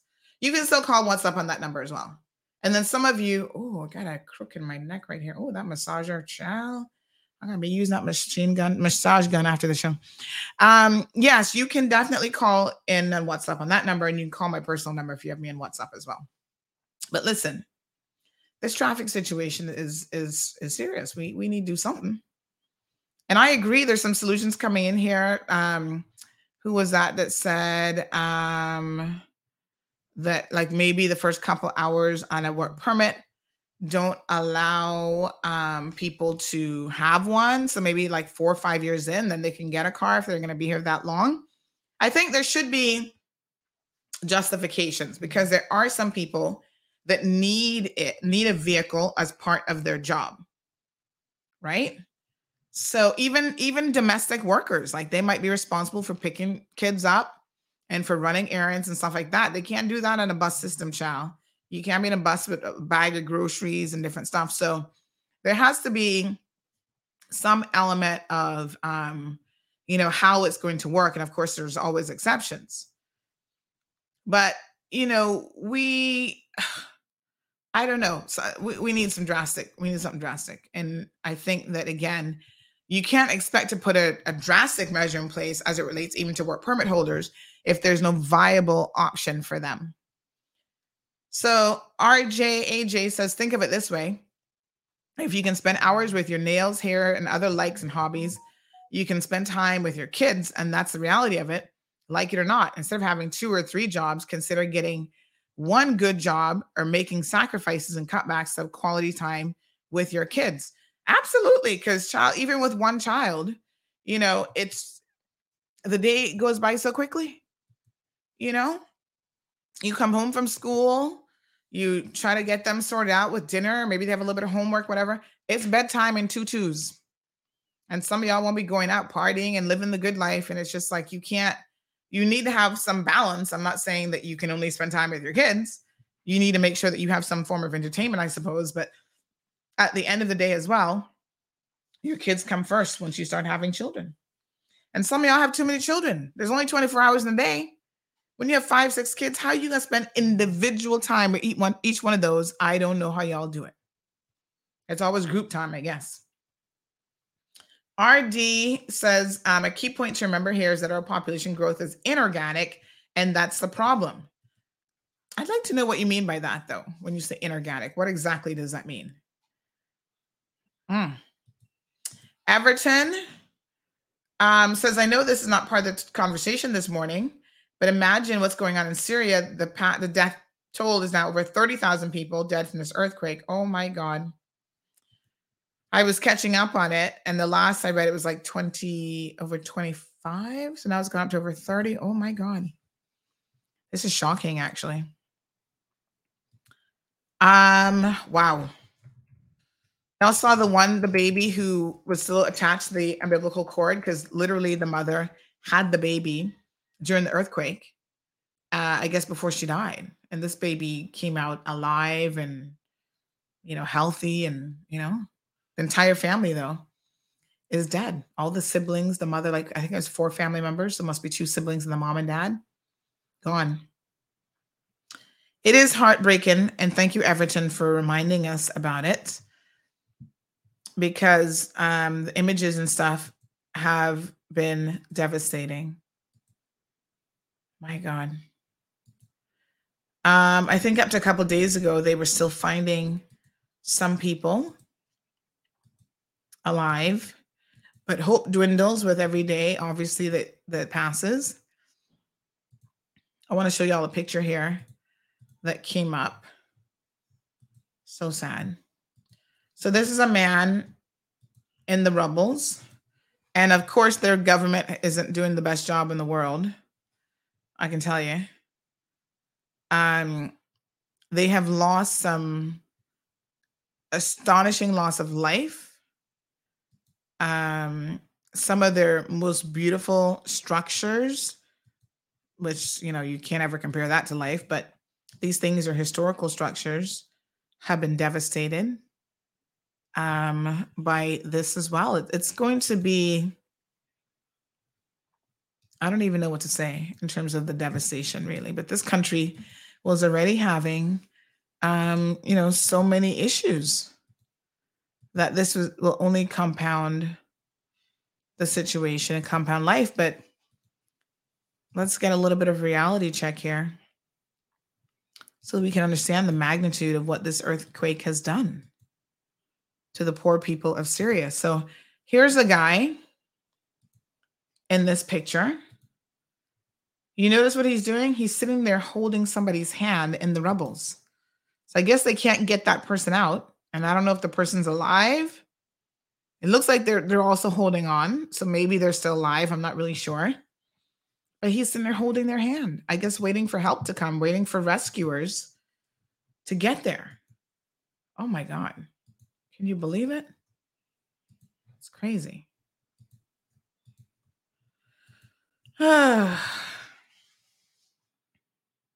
Really, really sad. Let me remove some files here so I can show you a few more of these. So this is what those poor people are having to endure now. Wow, it's quite sad. Some before and after shots of the devastation of the earthquake. Destroyed businesses. Look at this aerial view. Whoa. All that stuff is flattened. Right? This is a citadel of Aleppo, before and after. before and after of a business center there, the Suzuki dealership, and some other things. The building just collapsed in. Before and after of this mosque. It was a beautiful structure before, and now look at it. Over 30,000 people. My God. It's it is pretty shocking. It's just so sad. Good morning, caller. Welcome to the program. Morning, Sandra. Not wanting to change your topic this morning, but those pictures that are you showing with that mosque and that the Sawong and Suzuki dealership, that's actually in Antakya Hatay. That is in Turkey and not Syria. Oh, yes. Well, both got impacted by this earthquake. And then the one with the gentleman, that's in Gaziantep. That's his daughter. She was 13 years old. Oh, my God. Did she make it? Do you know? No, she died. Oh. She died, yeah. That's why he was so shocked. Oh, my God. Because she wasn't at home. He was basically at work, and when he called his wife and asked his wife, where was the girls, and he said the older one was okay, the younger one had stayed by his mother's house. Oh, no. So the building that collapsed was actually his mother's house. Oh, my God. And she died, her grandmother died, and so did her little cousin. Oh, geez. Thank you for putting some context to that. You're welcome. So sad. Oh, my gosh. Yeah, Thank it's you. sad. So Turkey has had, I think it's 31,000 now, just Turkey alone. Just Turkey Syria alone? Yeah, just Turkey alone has 31,000 dead now. It is something plus thousand. Syria, from Saturday, they actually called off the search and rescue. So they didn't have the help. And it's not that no one wanted to help. It's because of everything else that is going on in Syria. But they did help people from Bulgaria, Romania, the UK, the US, on the border with containers and supplies, and the Syrian just won't let them in. Obviously, it's the government, right? Oh, my gosh. It's been 5 years that the government want those people dead, so obviously you're not going to be able to help them. So it's really sad. Terrific. Sad. Oh, my God. Thank you for the additional information. Yes, it's... All right. Bye-bye. Thank you. Wow. And I'm sure that there are people here from Syria and Turkey who, you know, would have loved ones. Here's some more pictures. And thanks to that caller for reminding us that it's not just Syria that was impacted by this. It was Turkey and Syria. But, the devastation is shocking. Oh, I was kind of hoping that whoever's hand he was holding made it, you know? His own daughter. My God. Oh, my God. Entire families, folks, have been wiped out by this devastating earthquake.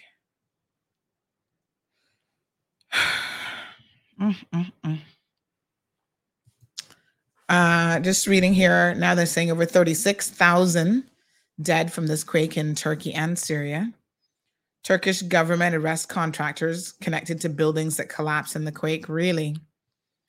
So they've arrested a number of Turkish contractors and detained many after allegedly being connected to quake construction in Turkey over the weekend and Monday after two major earthquakes struck Turkey on February the 6th.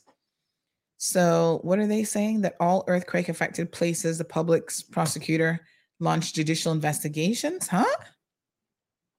Have they got time for that right now? Lord, okay. I mean, they're identifying the names and people responsible for these buildings. Okay. So they're trying to say that the construction of these is a problem, but I would think there'd be more pressing needs than that right now. Interesting. The judicial process against 32 people have begun. That's kind of okay. Right. So the UN has moved in to help with aid from government-controlled Syria to rebel-held Northwest. Of course, Syria is a real problem because of the instability of what's going on there, because certain areas are controlled by rebels. And so that makes it much more difficult, I guess, for people to be able to get the assistance that they need. So I'm just showing a few more pictures here of the absolute devastation. You know, older buildings might not have the flexibility, and you know, they might have been done to different coating and stuff like that. But my gosh, looks like some of these just toppled right over and just collapsed in on themselves. So a total of 52 UN trucks carrying aid have entered the northwest since Thursday into Syria. Apparently, that's the only authorized border crossing from Turkey. Wow. You see, this political instability makes it really, really hard for the people to get the help that they need. So 7.8 magnitude earthquake. Catastrophic.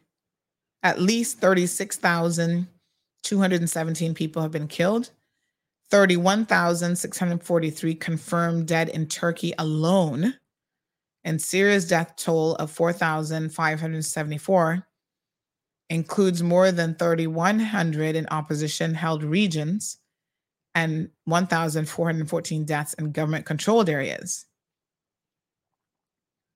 41 people freed and rescued from under the rubble in Turkey between the 141st and 163rd hour since the quake hit. Rescuers continue to search the rubble, but authorities have warned that the chances of finding survivors is becoming increasingly slim.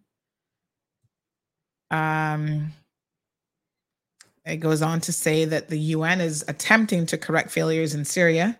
Senior UN officials have promised to turn the organization's focus to the people of the northwest Syria, which are feeling extremely abandoned. And the delivery of urgent supplies to the area have been complicated by a long-running civil war between opposition forces and the Syrian government. You know, whenever you have a bad government, it's always compounded when crises hit. I can tell you that. Whether it's an earthquake, hurricanes, you know, those types of things can be very, very devastating. But apparently Turkey is arresting property developers for what they say is negligence over some of these buildings. So there was a German quake rescue team that was also on the ground there. The US, I know, was sending people, the UK, and no doubt other people. There's a beloved Mexican rescue dog that was there that unfortunately passed away. My God.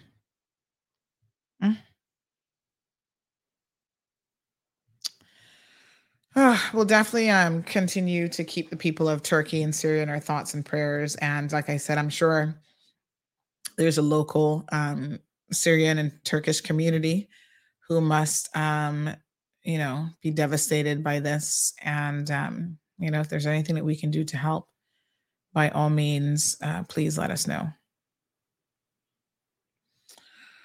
All right, folks. I was saying that the government is having a press conference at 10 o'clock. I believe they're live streaming it, so we'll pull it through on the program so you can listen to that live. This is on the reopening of the Panama route. I can't speak much on it because I don't have any figures to say, what the demand is and the justification is for reopening Panama. Somebody said they'd be better off putting on more New York flights. We have a full fleet now of it. What is it? 4 of the 787-8, the MAX 8 vessels. And I guess we'll hear what the minister has to say. It is striking, however, to me, and I saw Ms. Sue commented on this as well, that we've not heard from the minister and what we're all waiting to hear from the minister on. But yet he's having a press conference about a jet going to Panama. Anybody else thinks that this is weird and bizarre and kind of doesn't make any sense? Am I the only one who's like, huh? That's what you think is the most compelling concern that you need to have a press conference on from your ministry right now? Honey, child, you need to keep up with the topics that matter to the people of the Cayman Islands. Okay, you restarting Panama. Big whoop. Who gives a you know what I'm saying? Like, okay. Do we really care? What we care about is some of the transportation issues. Miss Cayman would even have been a better press conference. The port would have been a better press conference to have had. I'm just saying, it seems a little bit illogical. And you know what's going to happen, right? Y'all see this coming a mile away.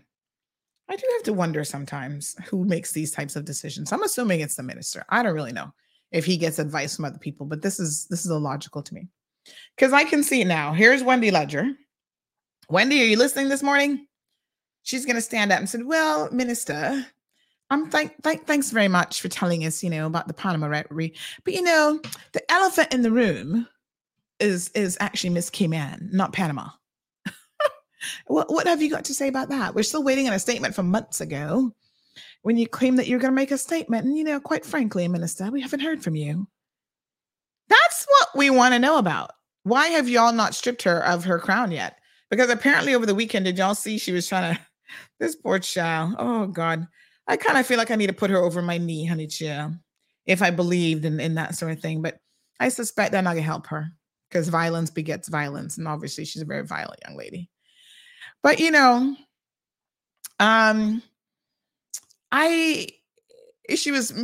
trying to take a jab at me talking about, oh, well, she has a crown in her closet and I don't. And I'm like, am I supposed to be offended by that? Because that's kind of laughable, actually.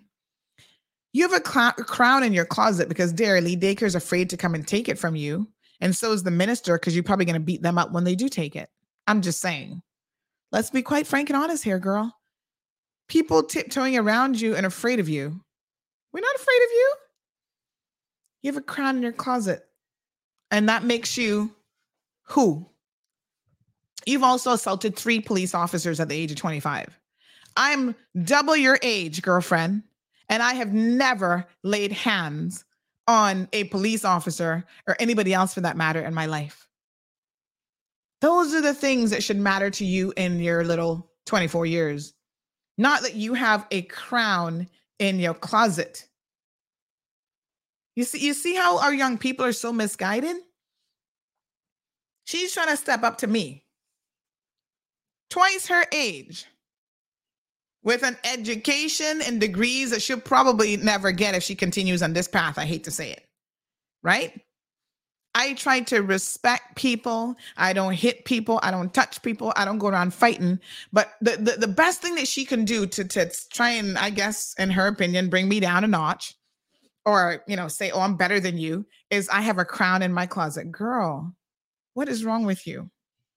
Having a crown in your closet that you can put on top of the weave when your insides is angry and belligerent, as the judge said, is nothing to brag about.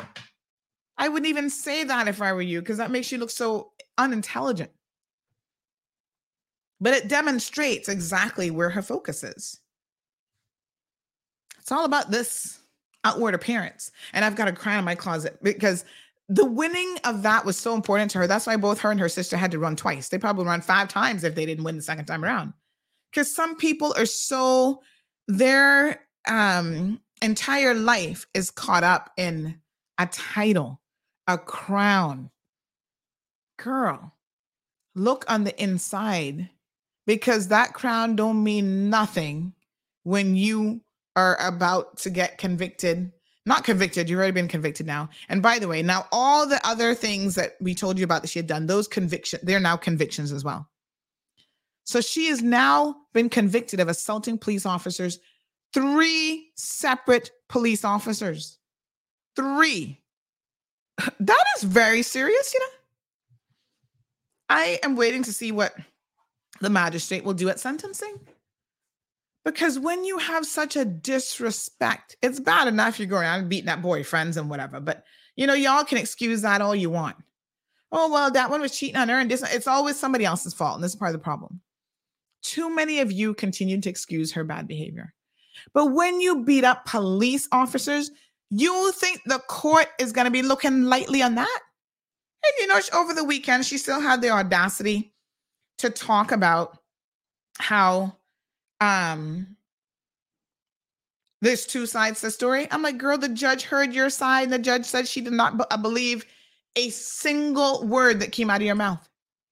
She gave no credence to anything that you had to say, including your mental health and brain tumor story. Then she went on. Let me tell you how nasty this little Tiffany Conley froppish girl is, yeah?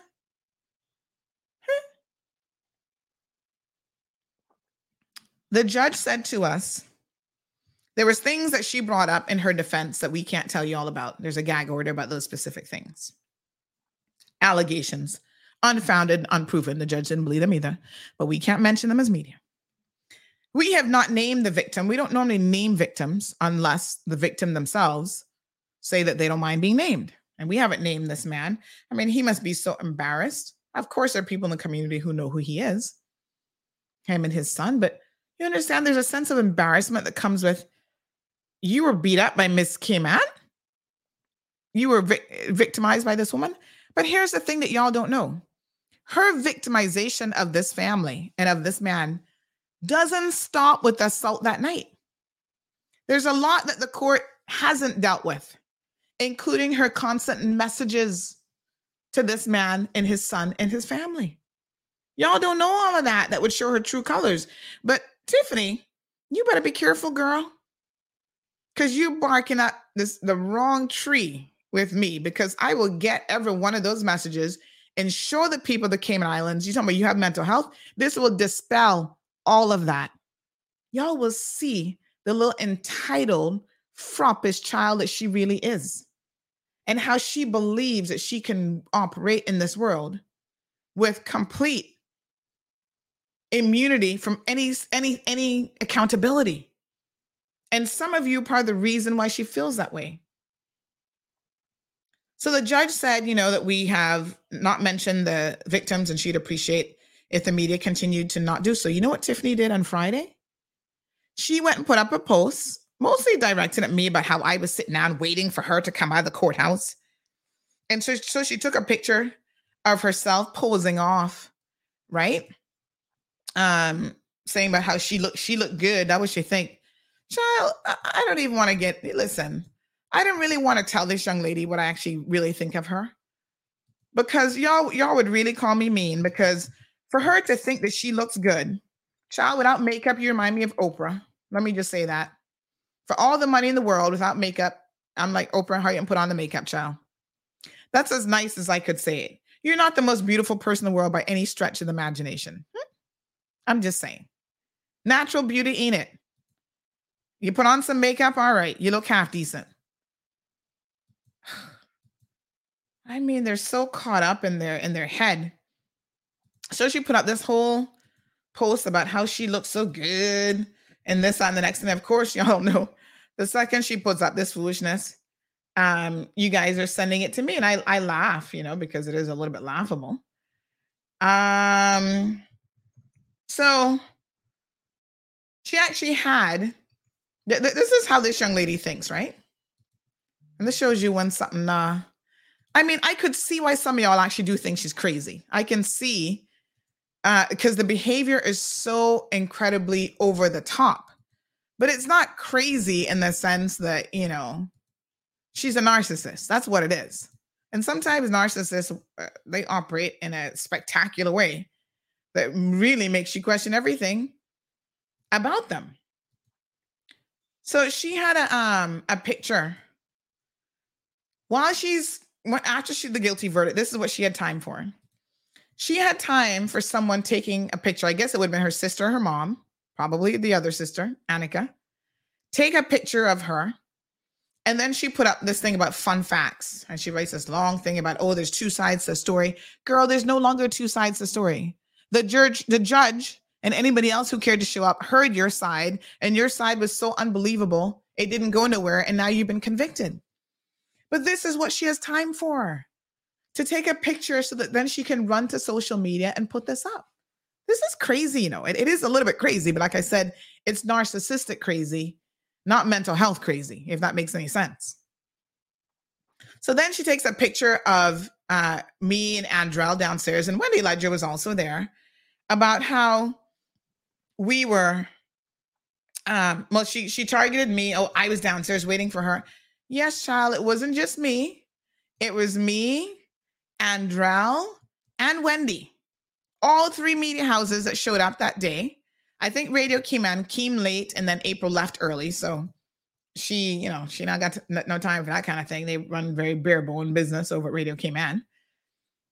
So April left, but it was the three media houses. But of course, she wants it to look like it's just me sitting there waiting for her. And this is what we do, Tiffany. You're nobody special. You think we're waiting on you because you're somebody special and you have a crown in your closet. No, Tiffany. We do this every single day with criminals, and that's what you are now. You're a criminal with multiple convictions. So you can talk about a crown in your closet, honey child, but I don't have multiple convictions to my name. I have a singular conviction, which I'm appealing. You have multiple convictions for assaulting multiple people. Let's be very, very clear. Let's compare the truth now, right? So this is me, Andrell, and right around the corner, standing there talking to us, was Wendy Ledger. So she's sitting down taking a picture of me. Mind you, this is a Seamla Frompish gal that is so scared to come down and have her picture taken now that she's a criminal. Isn't that shocking? But you can take a posed picture and then try to put up talking about 10 fun facts. OCM says she's giving classless and distasteful. Let me tell you how classless and distasteful she actually is. In this post, and I'm not going to show you all this part of it. I think I might have actually forgotten to crop it on social media, but my apologies. In this post, you know what Tiffany did? She actually tagged. Well, they try to attack. Oh, this is lack of true journalism that came out. So you're trying to say that there is Compass not true journalism, CNS not true journalism, and neither is CMR. Yeah, and you would know true journalism because you've worked in it before and you have all the answers to everything. I know. Someone who claims to be a news reporter sat and waited to take a picture of me. We all did. We all did. And your point would be, that's what we do. Look at the number of times that both CMR, Compass, all of us get footage as they're hauling criminals off into the paddy wagon police car to be taken to Northwood or whatever. How do you think we get that footage? We sit and we wait. The only difference is you and Makiva Bush, listen very carefully, Caymanians and non-Caymanians who listen to the program. They're the only two people who I have made the observation of who wouldn't come out after their court case. Makiva Bush and Tiffany Connolly. I mean, are we putting them in the same category? Well, they're the only ones who had the gall to commit offenses and not walk out with your head hung high. You're a queen, honey child. You got a crown in your closet. What are you ashamed of? Now that you've been convicted, walk out there with your head hung high, you and your mother, instead of sending your mom in one direction as a decoy and you and your sister running out the opposite direction. Girl, you're so silly. But it says a lot about your character and who you are. She tagged the victim in this post of hers, right?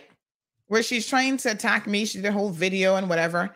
And then she tagged the victims in the post, right? There's a crown in my closet, not yours. Poor her. Wow. Girl. And then she has the audacity to call on God because, all these big time sinners, they love the Lord's name. She said, if you think I got hands, you haven't met my God. Well, I would love to know what God you serve in, honey child. He must be the God of no accountability. He must be the God of you never do anything right, but yet you're deserving of forgiveness. Please go read your Bible because I don't know what God you claim to be serving, but it can't be the same God based on the good book of King James Version, because that's the version that I have. So I don't know what you're reading. What does God say about redemption? You have to ask for forgiveness. You have to admit you're wrong, and you've done none of that. No one has held you accountable ever in your entire life, and you believe that that's going to continue to happen. So she named the victims in her post. The victims were on Friday frantically contacting the prosecutor's office. Because hear this now. The judge had asked during the end of the proceedings if they needed a protection order, right? And the prosecution said, oh, I don't think so. Because everybody look at Tiffany and think, oh, she can't hurt a fly. Y'all don't judge that book by its cover because you're going to end up beaten down into the ground. So they said, no, we don't think we need a protection order. Maybe you don't think you need a protection order because you haven't seen all the messages and other harassing things that she continues to do and has done to this family. The victim had to contact the prosecution on Friday because of Tiffany's post. Now they're seeking to get a protection order against Tiffany. You can imagine?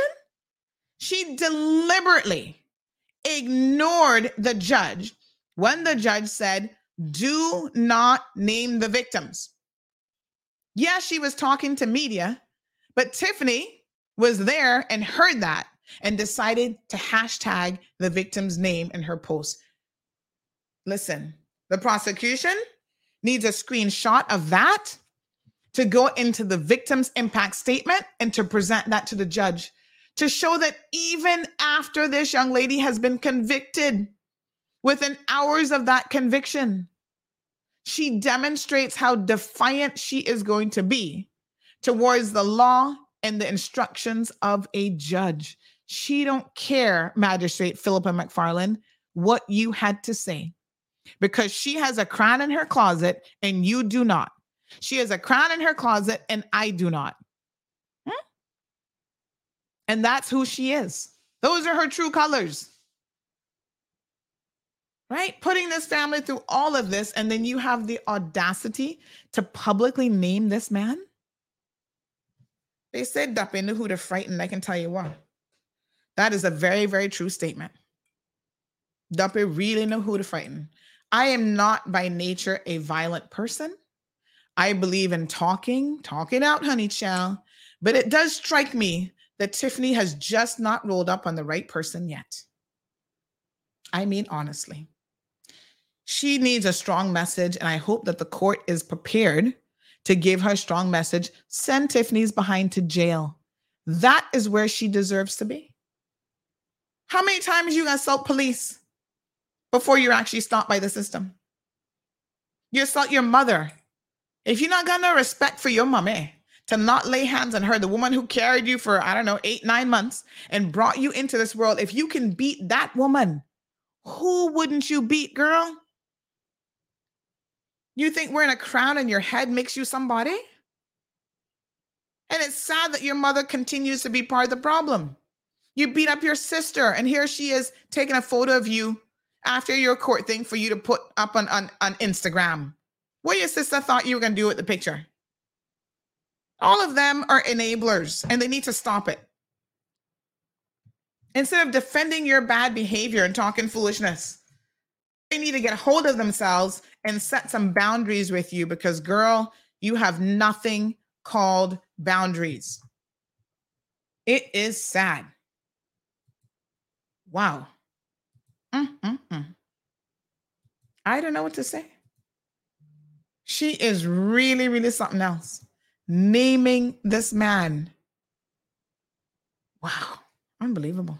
No, sir. I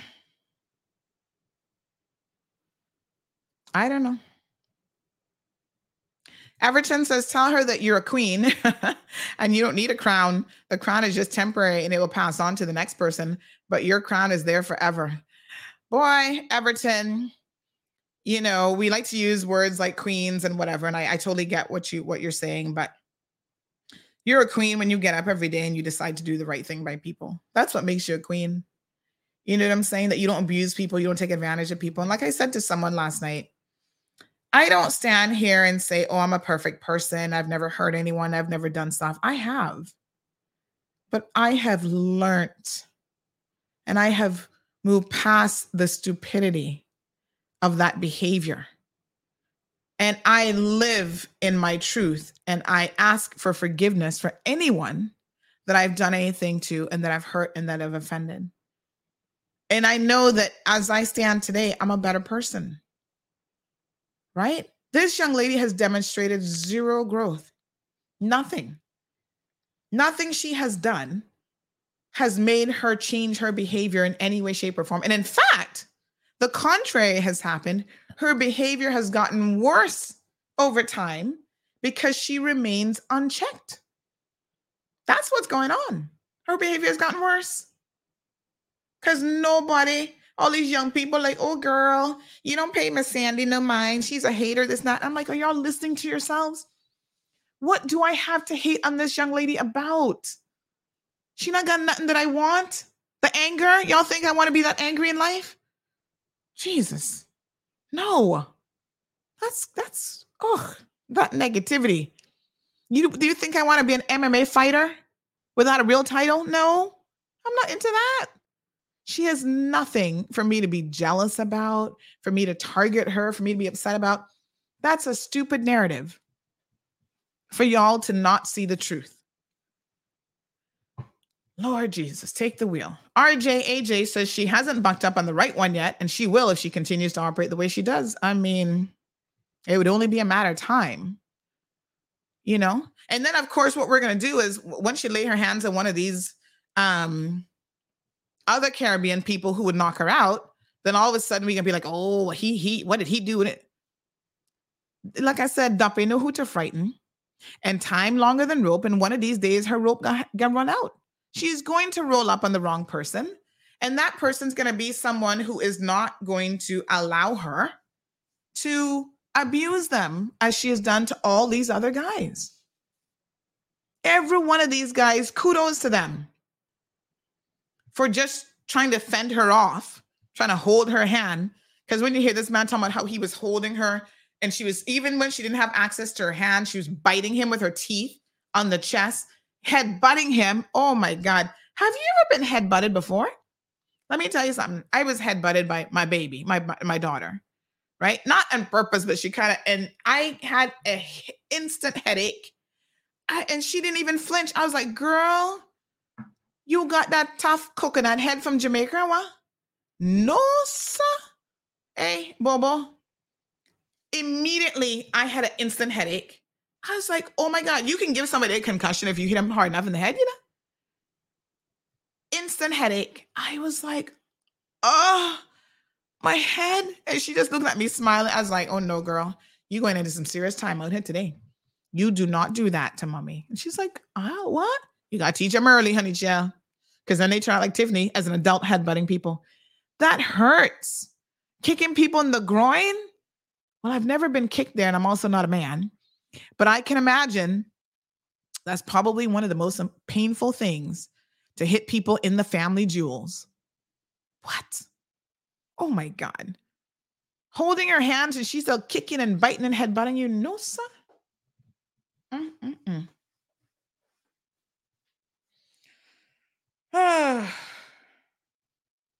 Lulu says, how we get talking about this warmed over soup issue again.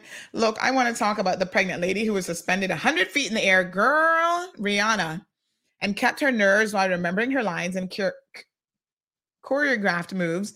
Pregnant ladies rock Caribbean women to the world. Can I tell you, when I saw her suspended, I was like, oh my God, she trusts that suspension system. As a pregnant woman, no.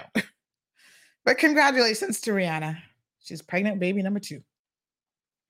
RJAJ says if it was somebody else, they would have already been in prison. I agree with that. And I think her time is up now. Lord Jesus. Jonathan says, how many followers does she have? No clue.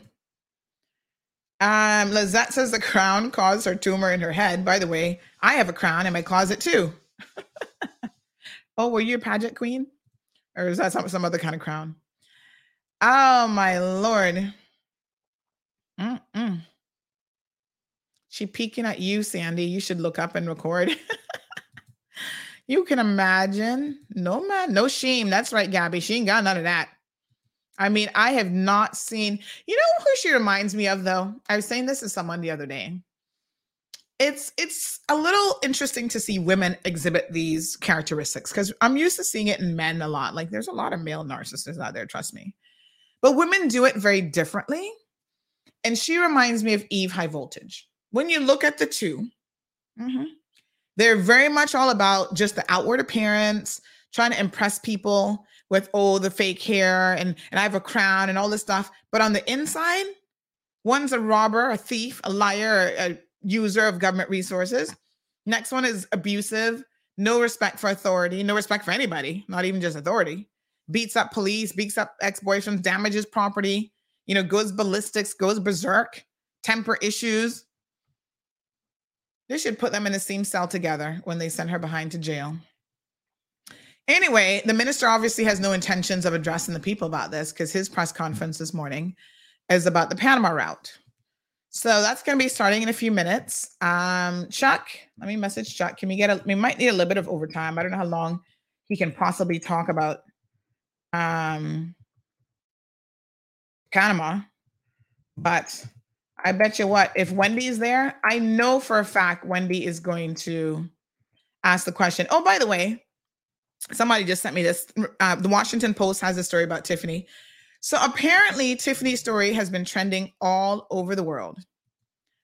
And I do mean all over the world. The Caribbean islands have carried it, Jamaican Observer, Washington Post, Fox News, because it hit the AP wire. I'm assuming they probably picked up from the Compass. I think they're the ones with the AP connection. I'm not 100% sure, but that would be logical. So the AP wire has picked it up, and somebody just sent me the one this morning saying now the Washington Post has it. Listen, even Chinese news has it up. Look at this. Judge finds Miss Cayman Beauty Queen guilty of assault. Yeah, Washington Post. All over the place. So we have been put on the map. They talk about tourism to Panama. Right now, we have been put on the map for all the wrong reasons. Believe me, you. It is shocking. Mallory says they need to lock her up. Good morning to Miss Reba. Oh, somebody sent her the Washington Post one as well. Look at that. Miss Fairbanks title, says Damon. Oh, yes, honey child. Maybe that's the crown that she will be wearing next. She'll go up there and wear it with pride, I'm sure.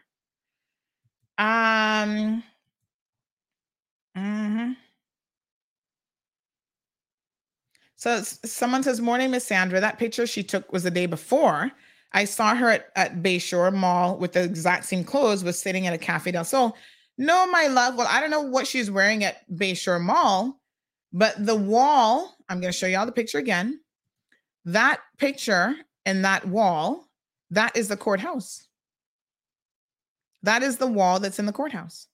So you're telling me she wore that same outfit the day before? Well, she must have running out of clothes to wear. I'm not really sure. I mean, they gave her a wardrobe and everything, so I don't know what's up with that. But no, this is the courthouse wall. This is her looking out of the courthouse. So, looking down at us, apparently. Yeah, but I remember seeing the blue bag in court and stuff as well. And she had on black pants that had like a spandex thing at the bottom that it goes underneath the foot and heels. Anyway, child, she better get used to the concept of recycling clothes because in prison, that's exactly what you're going to be doing. Not wearing the most fashionable things.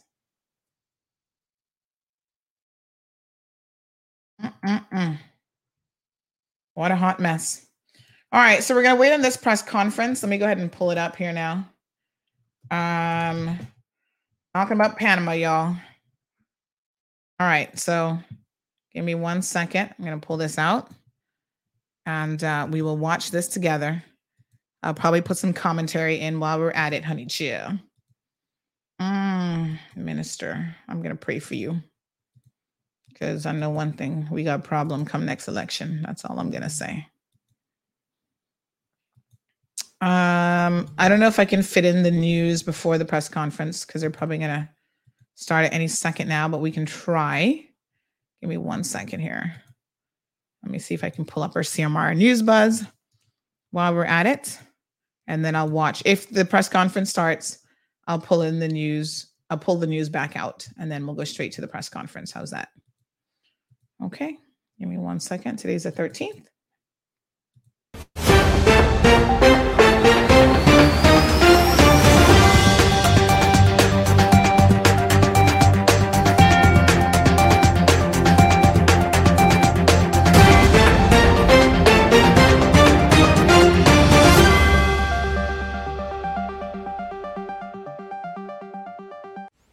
Hello, I'm Kevin Watler, and this is your CMR Daily Buzz. Here's a summary of some of Cayman's latest headlines. After media inquiries from Cayman Mall Road, His Majesty's Cayman Islands Prison Service confirmed that there are 2 active cases of chickenpox at the prison in Northwood. Inmates were placed into lockdown to contain any further spread. According to CMR sources, the 2 confirmed cases are Cuban migrants.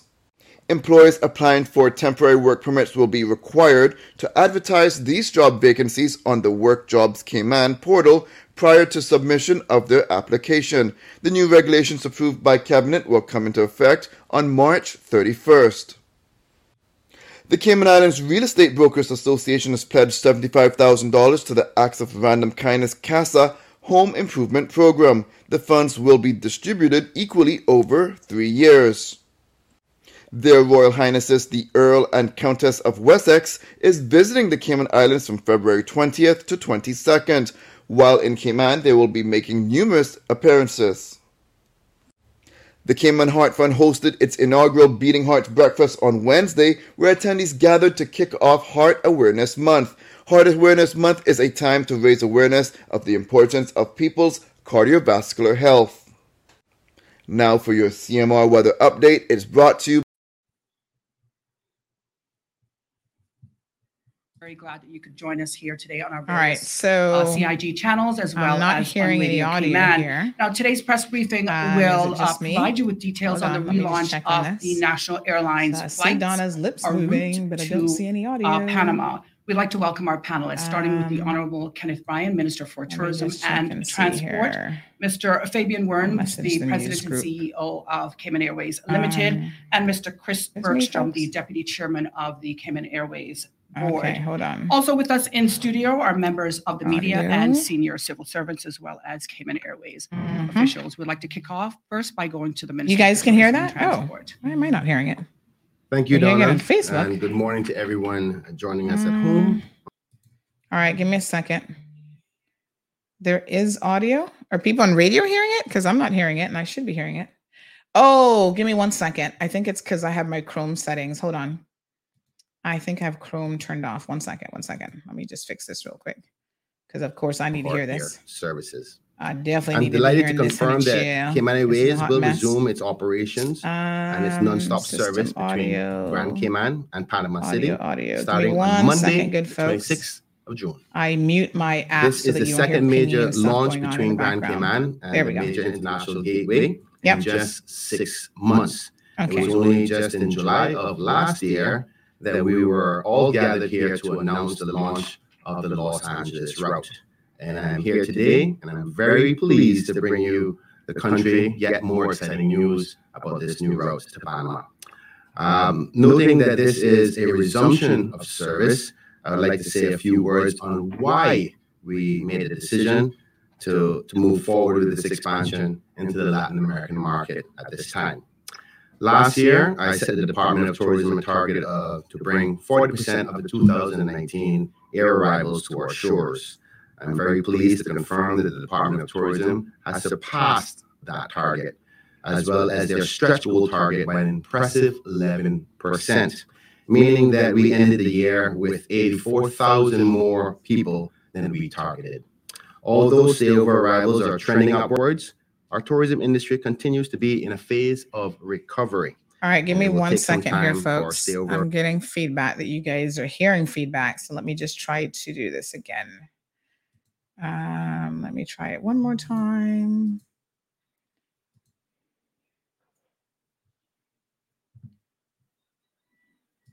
Arrivals, visitations to return to the pre-pandemic levels. Notwithstanding, for 2023, I've set the target of 70% of the 2019 visitor numbers, which equates to approximately 351,000 visitors. I'm hopeful that the new Grand Cayman to Panama City route will be a significant contributor to that achievement of that goal. If the pandemic has taught us one thing, is that we need to do more to attract visitation from secondary markets to supplement our tourism industry, resilience, and visitation from the United States. As well as our research and our marketing data providing significant justification for relaunching this route from a tourism perspective, we believe the service to Panama will provide the Cayman Islands with many other benefits. For example, the Free Trade Zone in Colon, which is located less than 50 miles from Panama City, is the largest free port in the Americas. It is dedicated to re-exporting a wide variety of goods and merchandise from Panama to Latin America and the Caribbean. There are more than 3,000 established companies in the zone, representing an attractive option for travelers from a trade and business perspective. 2, there are several Cayman companies which conduct business through Panama. Having the convenient option for transporting products could lead to the reduction in cost of living for many Caymanians and would allow Cayman Airways to benefit from the sale of seats and cargo. This strategic move, both from a tourism and business perspective. 3, based on our statistics provided from the Cayman Islands Department of Tourism, in 2022, our islands received a total of 6,498 visitors from the Latin American market. This amounted to just 2,500 people less than in 2019, which saw 8,947 people visiting for the market in that year. With the direct service available to travelers, we're anticipating seeing more positive growth from this region. The relaunching of the Panama service, along with the recent introduction of the LAX route, fulfills my ministry's objectives to expand into new markets and grow visitation outside of the Cayman Islands' typical source markets. This move also showcases our work towards fulfilling our broad outcomes, number 10 of the government's strategic policy statement, which seeks to 1, expand into emerging markets and secondary tourism markets, 2, to market to high net worth visitors, and 3, to expand Cayman Airways routes. The Panama City route fulfills those objectives and will serve as a gateway from the surrounding Latin American markets such as Brazil, Argentina, and Colombia, making it easier for travelers from those regions to access our beautiful country.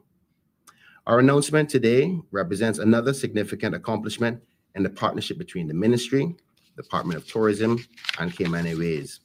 I would like to acknowledge everyone involved in their efforts to bring this route back into effect, particularly, though, the management and the staff at Cayman Airways, who have worked extremely hard to have this service up and running in a relatively short time.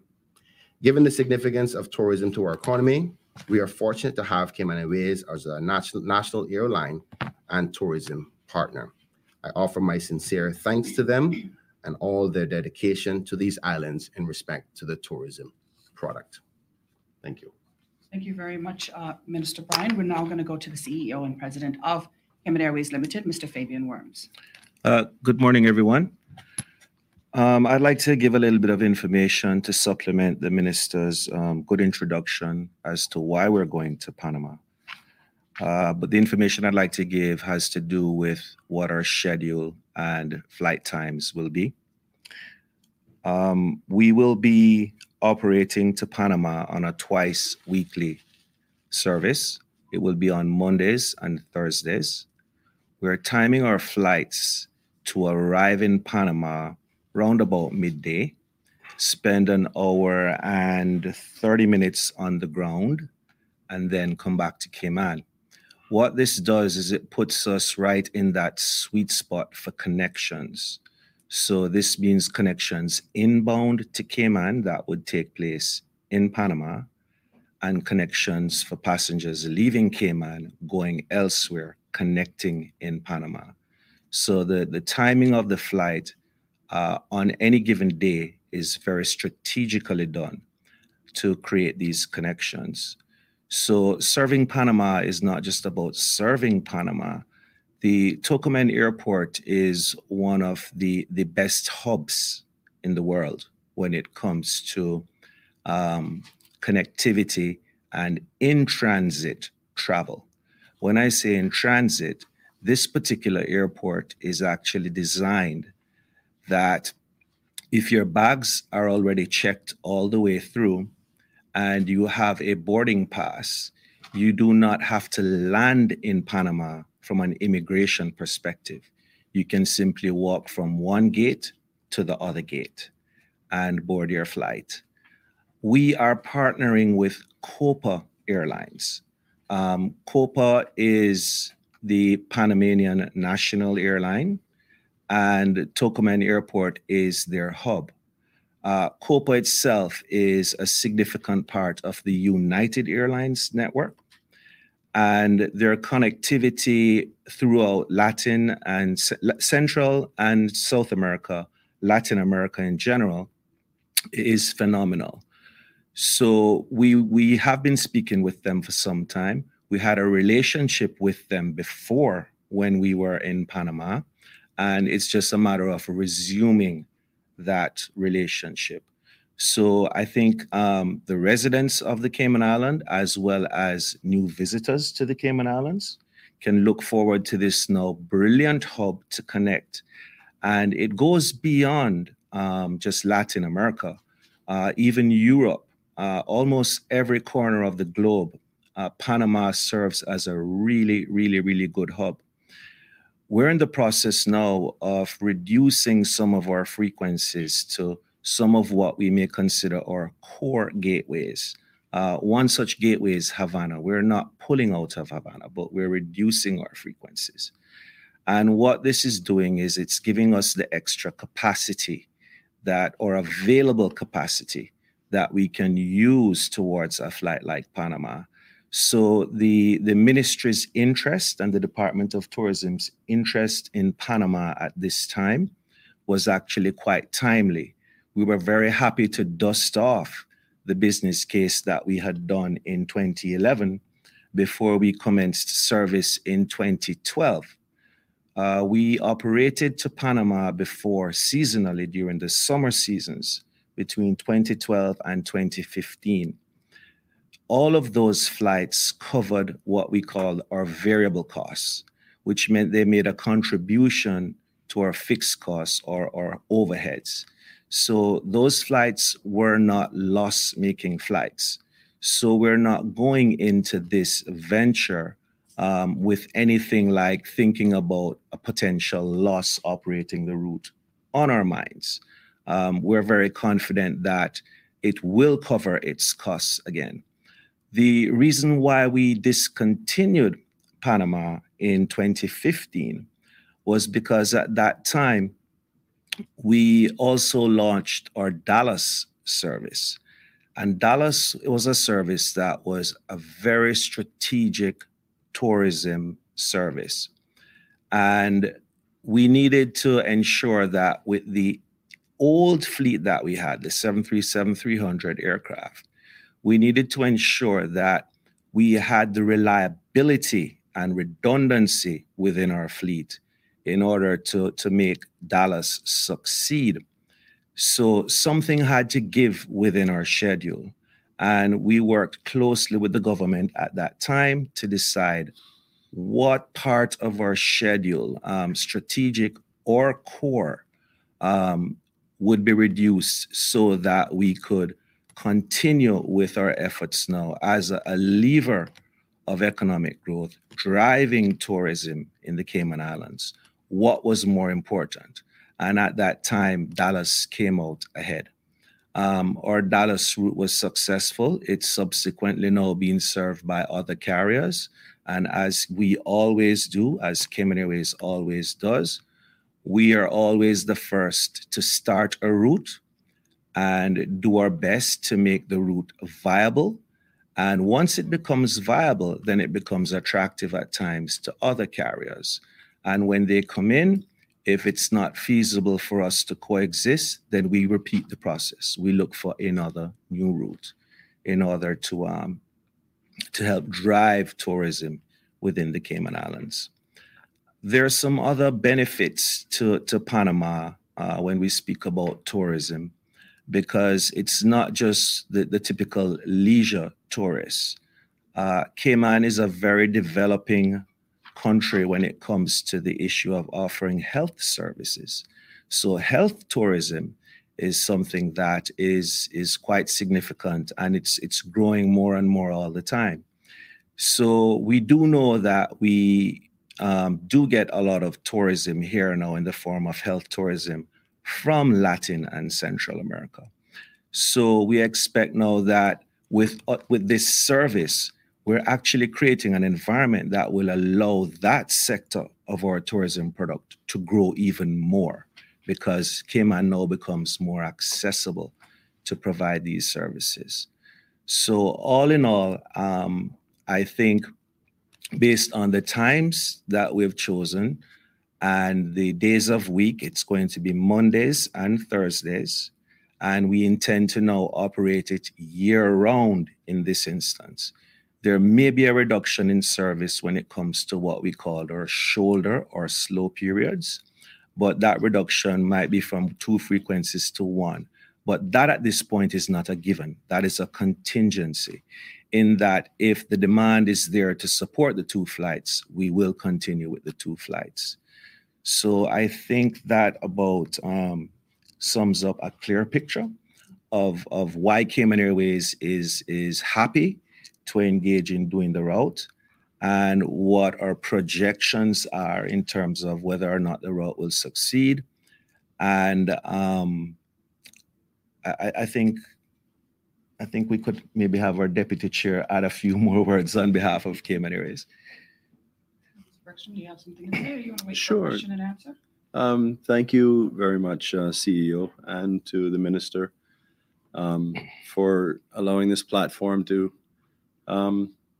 launch the Panama route and share with our viewers the exciting news. The board is really tasked by the ministry and by the government to take care of the projected outlook for where the airline is going to go. And it's very important to this board and my fellow board members that we are able to work hand in hand with the management and with the minister and his team in the ministry to all have a common goal and pull together. As the minister mentioned, this is part of our growth plan for the airline. It is very timely, as the CEO has said, so we're very excited to launch this service. The great thing about having new equipment, it provides us with a high level of reliability, but it also provides us with a much bigger area of opportunity in which we can operate. So I look forward to many, many exciting things to come from the airline, and Panama is just one step in that path. Thank you very much, Mr. Bergstrom. And again to Minister Bryan and Mr. Worms. We're now going to open the floor for questions from members of the media, beginning with Mr. Ralph Lewis from the Caymanian Times. Thank you, Donna. And good morning, gentlemen. It's been a very good opportunity to come here again. Happy New Year to you. And we look forward to many more press briefings. Mr. Lewis, if I could interrupt you for one quick second. I'm so sorry. I just don't want the listening public to run away if they got all the details. There's 2 more very important announcements. I was planning to take the questions at the end. If you want to do the questions now all together and come back for another round of questions, would you rather do everything one time? Yes. That may sound good. So Donna, I'm going to go into the other 2 announcements now. Again, thank you so much, Donna, for your assistance in that respect.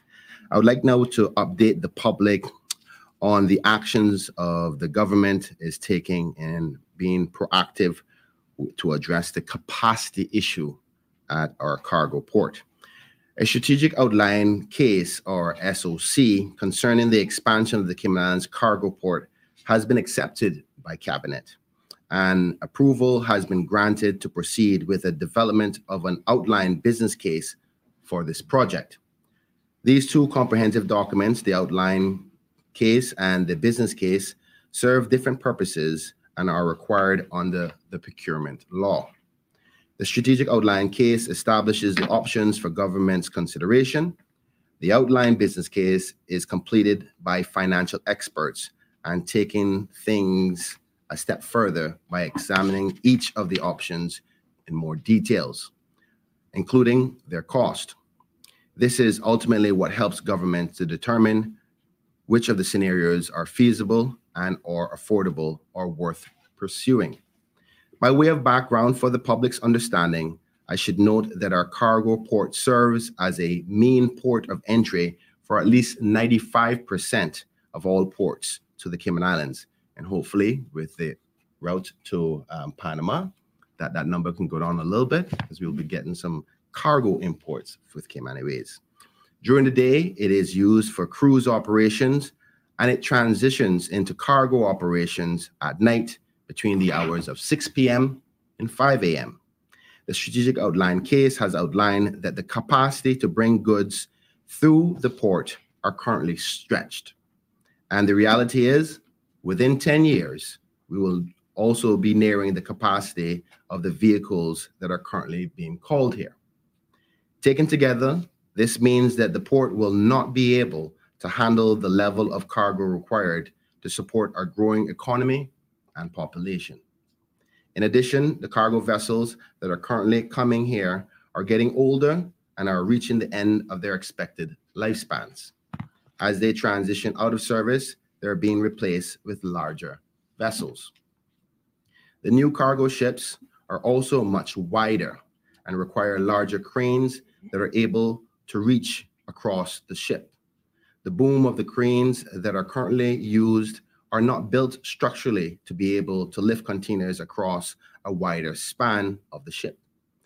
Moreover, the bigger the ships with more capacity require a deeper draft. When fully loaded, their draft will exceed the depth of the water at the port, meaning that the ships will not be able to fully berth at the current pier that we have. These issues are not new. The concerns regarding capacity at the port has been known for some time and were highlighted by the previous administration during discussions on the cruise berthing facility. Even though the country has decided not to move forward with the cruise facility, we still have the pending capacity problems with the cargo port that will become more acute over time. By starting this process now, the government is proactively attempting to gather all of the necessary information so that informed decisions can be made to resolve this pending problem. As I've said, the main purpose of the strategic outline case has been to identify the options for moving forward and calls for us to either expand the existing port facility in Georgetown or to establish a port at an alternate location on the island. As several options have been included in the report as possible locations for consideration. Given that this process is a major undertaking by the Port Authority intends to recruit a project manager to oversee the business case process, which will be carried out by independent financial experts. The intention is to follow a similar framework as the airport redevelopment project. The Port Authority has started the process and will have more updates in the coming weeks. Once the project manager is recruited, the next steps in the process will be to do a RFP, which is a request for proposal to be issued, seeking the financial consultants to draft the outline business case. As is customary, the strategic outline case will be included when the project goes out for tender. In addition, once the consultants have been identified to draft the outline business case, a public consultation process will also take place at that time. In keeping with the government's focus on transparency, I am requesting that the strategic outline case report is uploaded to the Ministry of Tourism and the Port Authority websites this week for the public to review. Moving on now to the other announcement and my final update for the public today, I would like to address the situation regarding the reigning Miss Cayman Islands universe. On Thursday, the 9th of February, following the conviction of Miss Tiffany Connolly, the Ministry of Tourism issued the statement which read, and I quote, "The Ministry of Tourism and Miss Cayman Islands Universe Committee are aware of the summary court ruling in a criminal case pertaining to our reigning Miss Cayman Universe, Miss Tiffany Connolly. The committee, along with the franchise, in consultation with Miss Universe organization, will explore the available options pursuant to inter alia, the contract between Miss Connolly and the committee and the franchise," unquote.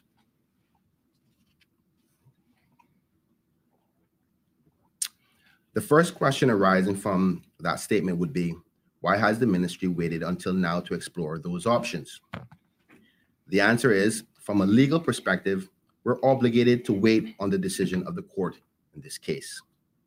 What has been recognized as a result of this situation concerning Ms. Connolly is that the ministry, under the franchise agreement, has very limited authority to make decisions independently of the Miss Universe organization.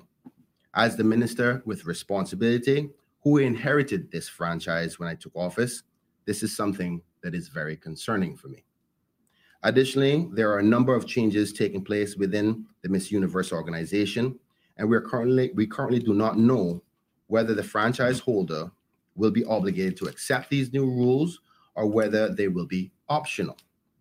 I have been advised by the Miss Universe organization that they have been contacted and asked to provide some more clarity on what the new rules would be and how they would potentially have an effect on our contestants moving forward, and I await their response.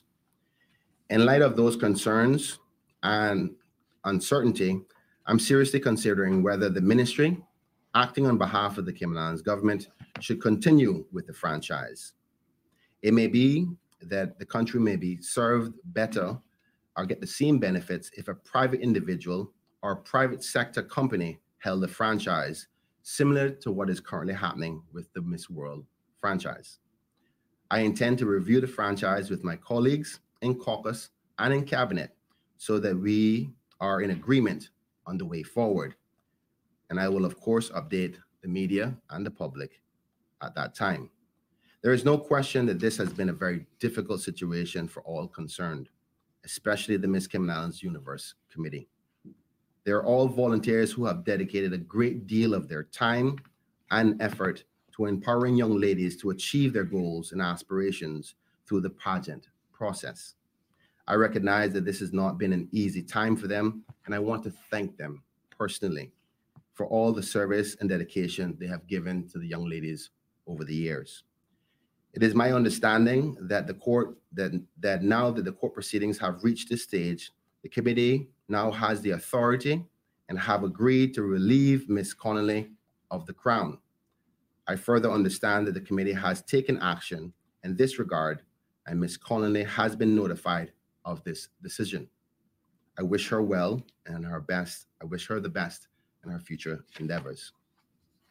As a result, Ms. Chloe Powery Doxey will formally be crowned and will carry out those duties for the remainder of this term. And we also wish her well in her new role as Miss Cayman Islands Universe. I will now open up the floor for questions from the media in respect to the three topics that we have discussed this morning. Thank you, Minister. In the interest of time, I'll stick with the first topic, which is the Panama route, the new Panama route. On behalf of one of our colleagues, Wendy, who couldn't make it here today, she asked me to ask this question, and she would like to know what is different to the Panama route now that we'll make it work when it failed 10 years ago. If I may, I think that the CEO did a very good job in summarizing what's different now today than before, but I'm just going to add on to that.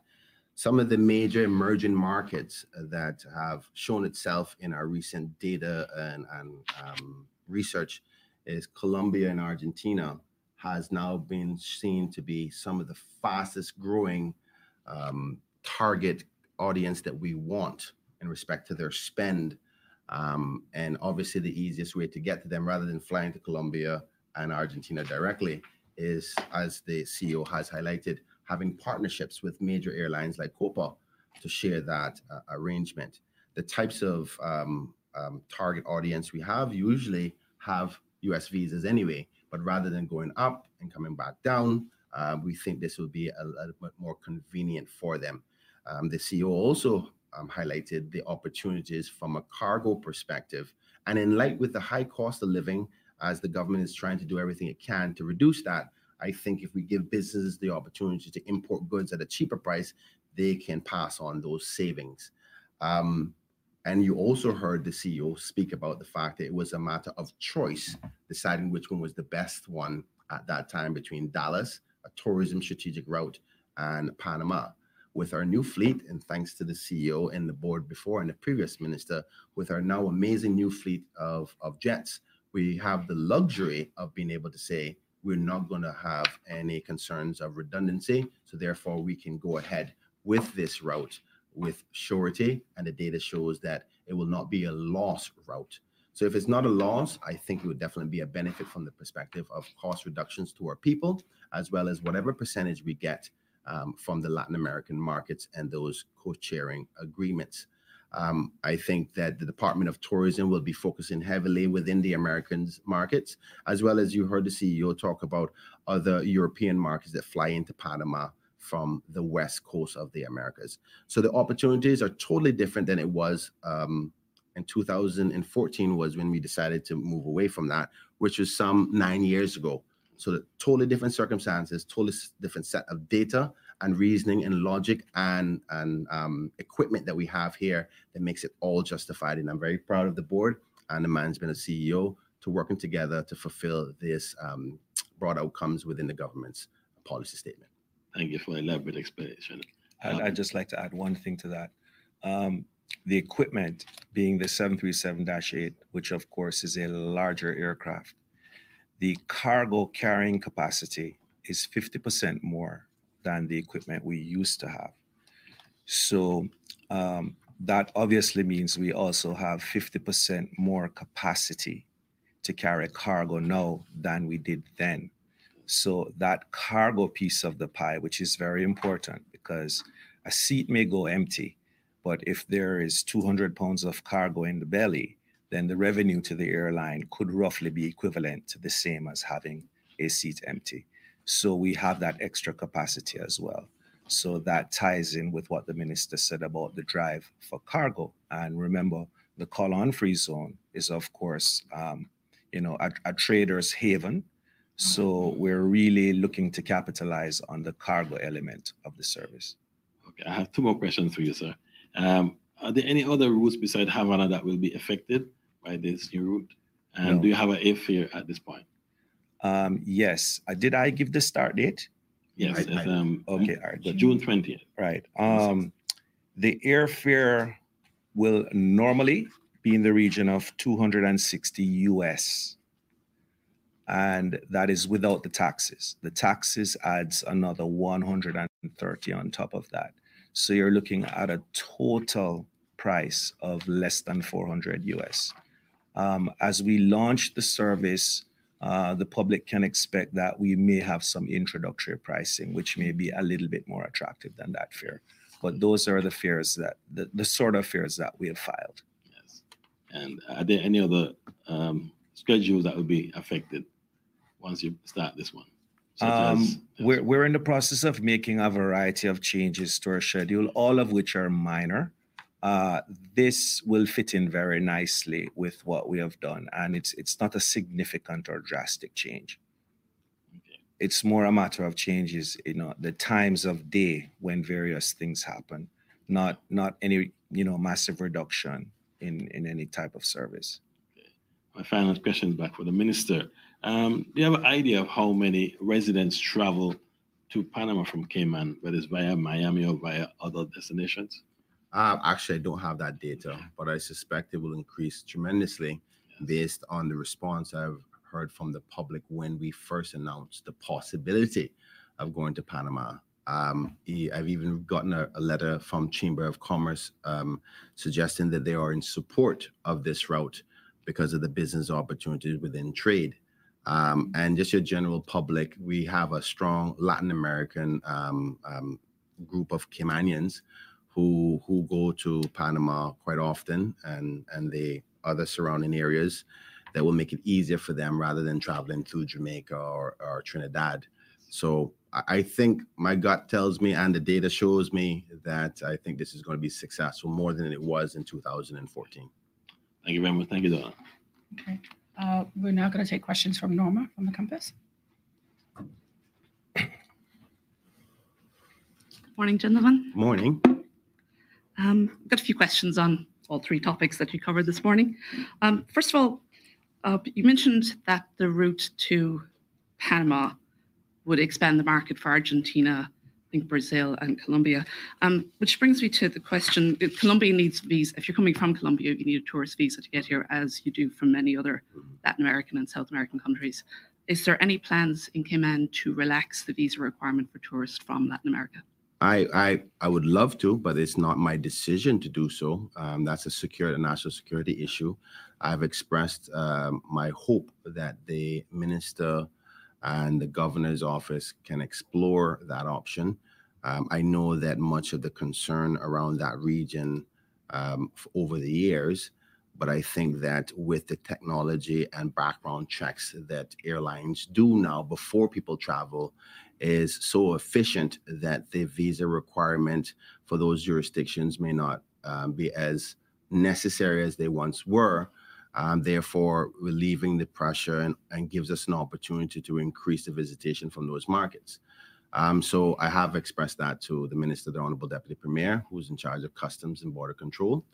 And also from a security perspective, the governor's office, so that they are aware that that's my want and my wish.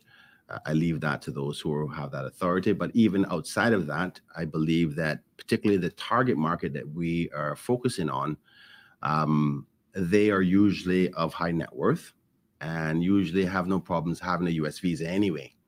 And also the other component is that a lot of countries west of the Americas can also use the route of Panama to get to Cayman, just like how the Asian American markets can use, Oceania markets can use LAX to get to Cayman. So this is just another route of convenience. At the same time, hopefully getting a large enough percentage of persons from those two jurisdictions and others. So Argentina and Colombia is only two, but there's many very successful Latin American markets that have persons of good wealth and who would love the Caribbean. So we have to examine that, and hopefully I can have some more success to make it even more profitable in the future. Okay, so talks are underway with the other departments to make this a possibility. Okay. You mentioned the LAX route. Do you have any kind of update at the moment on the numbers for there? I heard it's doing really, really, really good. Well, at this point in time, we are going through a bit of a slow period, but so are many of our routes. The airline business is very seasonal, so this is normal. And what I will say is LAX right now is performing just as well as New York is. So we're quite happy with that. On the premise of forward bookings, which are bookings that have already been made for future travel, we're very happy with the level of bookings that we have with LA. So at this point, we're quite comfortable with how LA is performing. We're not disappointed in any way. I think it's living up to be exactly what we predicted it to be. Do you have any numbers that you can actually share with us, a sort of seat percentage that's been taken up in future bookings? In terms of like a percentage load factor? We have been operating basically between the very high peaks and some of the troughs. We're averaging above 60% load factor. At the moment, or for future? Going forward, going into the summer, we're looking at a much higher load factor. We're probably thinking about above 70% load factor.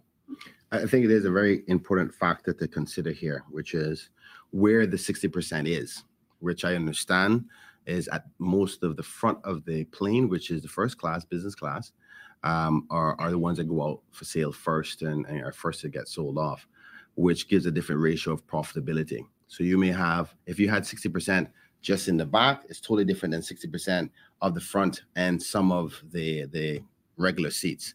So the good news is that many of the passengers that are booking are filling up the business class seats first.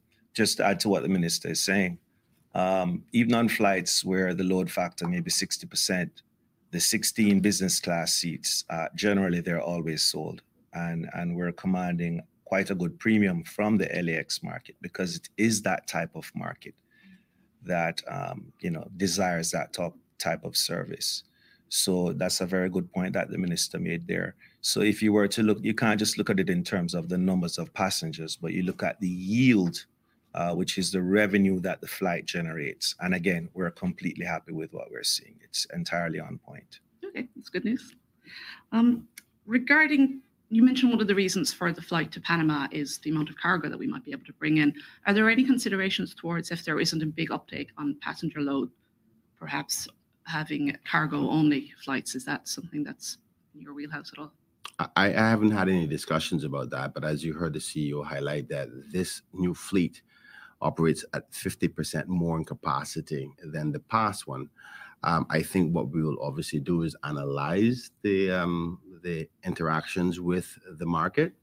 And if that becomes feasible and profitable, of course, I think the board would be minded to examine any possibilities to increase the profits for the company. And that's what they're obligated to do. So if that becomes an option, then yes, we'll support it. Once it makes money, once it makes sense, once we get tourism, our profits from trade, yes, of course we would do that. Just to follow up on that, Minister, just so you're aware, part of the analysis that we did, really, the passenger load is what is driving the relaunch, not just the cargo capacity. We kind of see the cargo capacity as a bonus, but our all of the data that we have and the modeling that we have from the various different groups that we use to provide this information has supported a very strong passenger segment for us. So the launch is based on the numbers for passengers, with cargo being a bonus for us on that. Okay, thank you. Important point. Thank you. My final question on this subject, the reduction of the flights to Havana, can you give us details of that? How many times a week are we going to be flying now? We, for many years, had offered 2 flights per week. This is to support weekend travel. That is going to remain intact. Depending on the demand, we've often had a midweek service as well. Quite recently, however, we've been having 5 frequencies a week to Miami because there was very strong demand for those 5 frequencies. That demand has now tapered off, so we're reverting back to 2 frequencies a week. So we're basically going from 5 to 2. We have already reduced it from 5 to 4, and we're now in the process of going down. Thank you. Moving on to the port issue that you covered earlier. Obviously, the major issue that we had with the cruise berthing, the objections to that was putting in a physical dock there. Are there, as part of the outline business case, is that going to be a consideration to put in an actual physical dock for the cargo port? Well, whatever the report comes back with is what we will consider. The most important thing here is food security for the country. We got to be able to feed our people. Unfortunately, we don't have a large enough agriculture component here, and this is a national issue. Hence the reason I thought it was important to get ahead of this and make people understand the importance of this. So, I mean, we have the strategic outline case, which has made some suggestions and options of expansion to the current port. It has suggested considerations of having to expand out in the water, not only the holding location, but it's also made some suggestions of going to a brand new location. At this particular point, I think it's important that we wait for the other report, the outline business case, to see what those recommendations are. And one of the recommendations could be do nothing, one that I do not support, because I don't want to be the minister who was in charge of this thing, recognize the problem that's coming for our people and did nothing. I know this is going to be a very sensitive topic, but the right thing to do is talk about it now so we understand this is no longer about cruise passengers. This is now about being able to feed our children and ourselves and our people. So hence the reason I wanted to get ahead of it. All the media will have an opportunity to see the report, what it suggests, what it has considered. The public will be able to do that when we go into the outline business case. You will hear and see what the consultants are taking into consideration. They will hear from the public, will have an opportunity to put their opinions out there, and we all factor in it together as a country and decide how we move forward. I think it's being proactive to not have this pending problem come, and we don't plan for it from now, because any kind of changes in that respect takes a long time. It doesn't happen within 1 year. It may take 10 years to get something done. When will the outline business case be available? Do you know? I'm hoping that maybe by as early as tomorrow morning that it should be up on the website.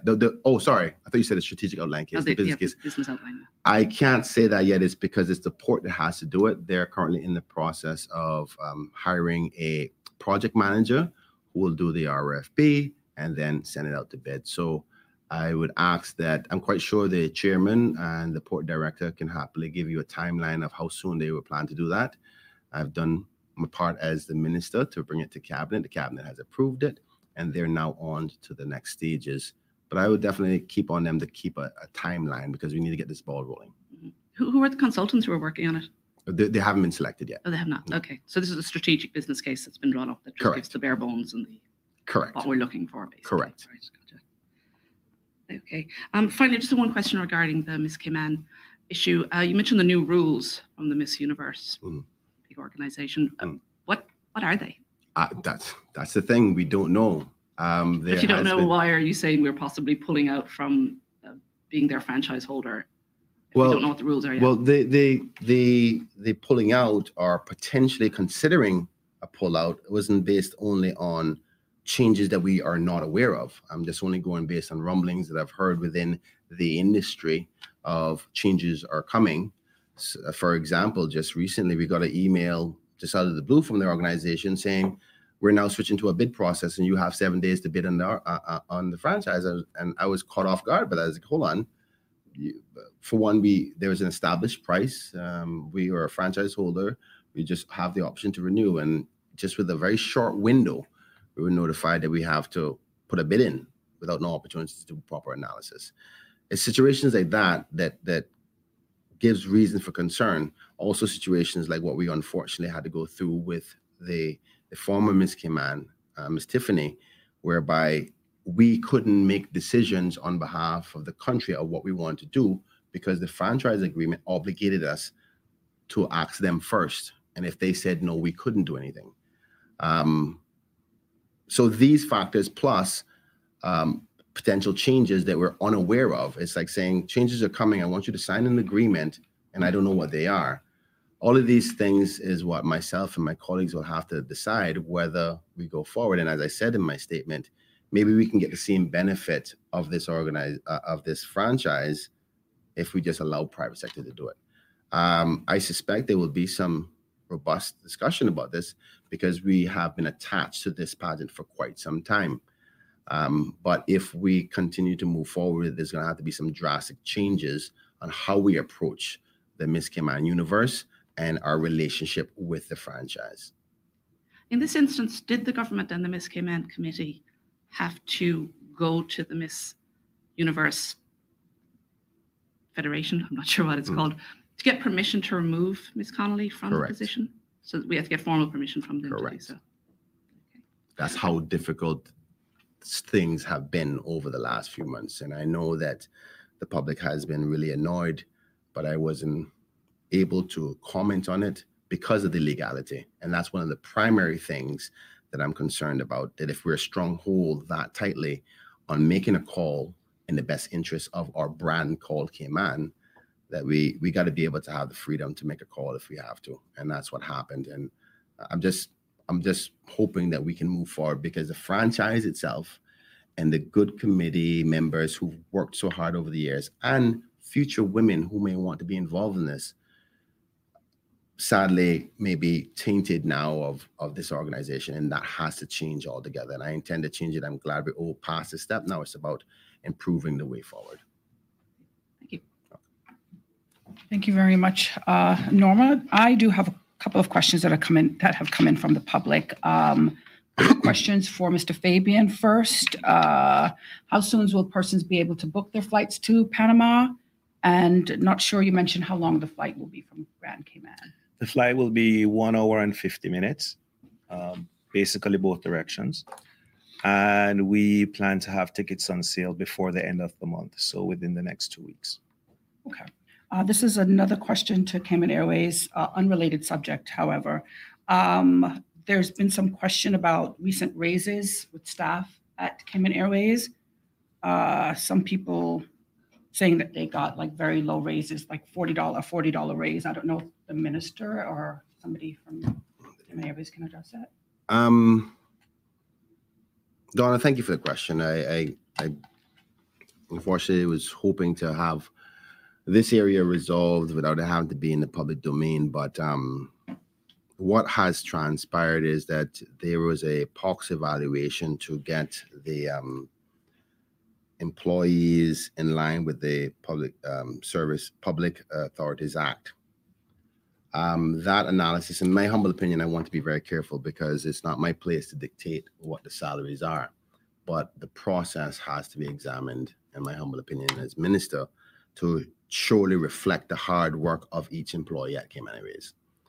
A POX evaluation was done before my tenure, an agreement on what job description and exactly what line of salary they were supposed to get. I think since then, we've seen the value of this stakeholder and this company to this country since the pandemic. The fact that cabin crew and pilots expose their lives to make sure there's connectivity to the rest of the world, for us to trade, to import goods, import medicine, was not factored in that POX analysis and what their pay scale is. And with that being said, I've asked the board to see whether there needs to be a reevaluation of particularly some of these posts where members got like a $40 increase, which again, I don't have the authority to dictate it, but I'm very disappointed in it. I think the Cayman Airways employees deserve so much more than, and not all cases. There's some cases that the POX evaluation did justify what I believe is a decent increase, but there's many other areas that fell short of it. And I think there needs to be a review of their job descriptions and the exposures, because those were done before COVID, and the realities of how important those staff and employees of Cayman Airways is to us. So I've asked the committee to look at that, and I think maybe it'd be best if Chris, the deputy chairman, can give us an update on where that is, because it is something that, as minister, if I need to find the money to give to Cayman Airways, if they can get the evaluations different, I will find it, because Cayman Airways staff is very important to this country and important to me as minister. When you mentioned POX, one second, Mr. Bergstrom, could you explain to the listening viewing public what POX is?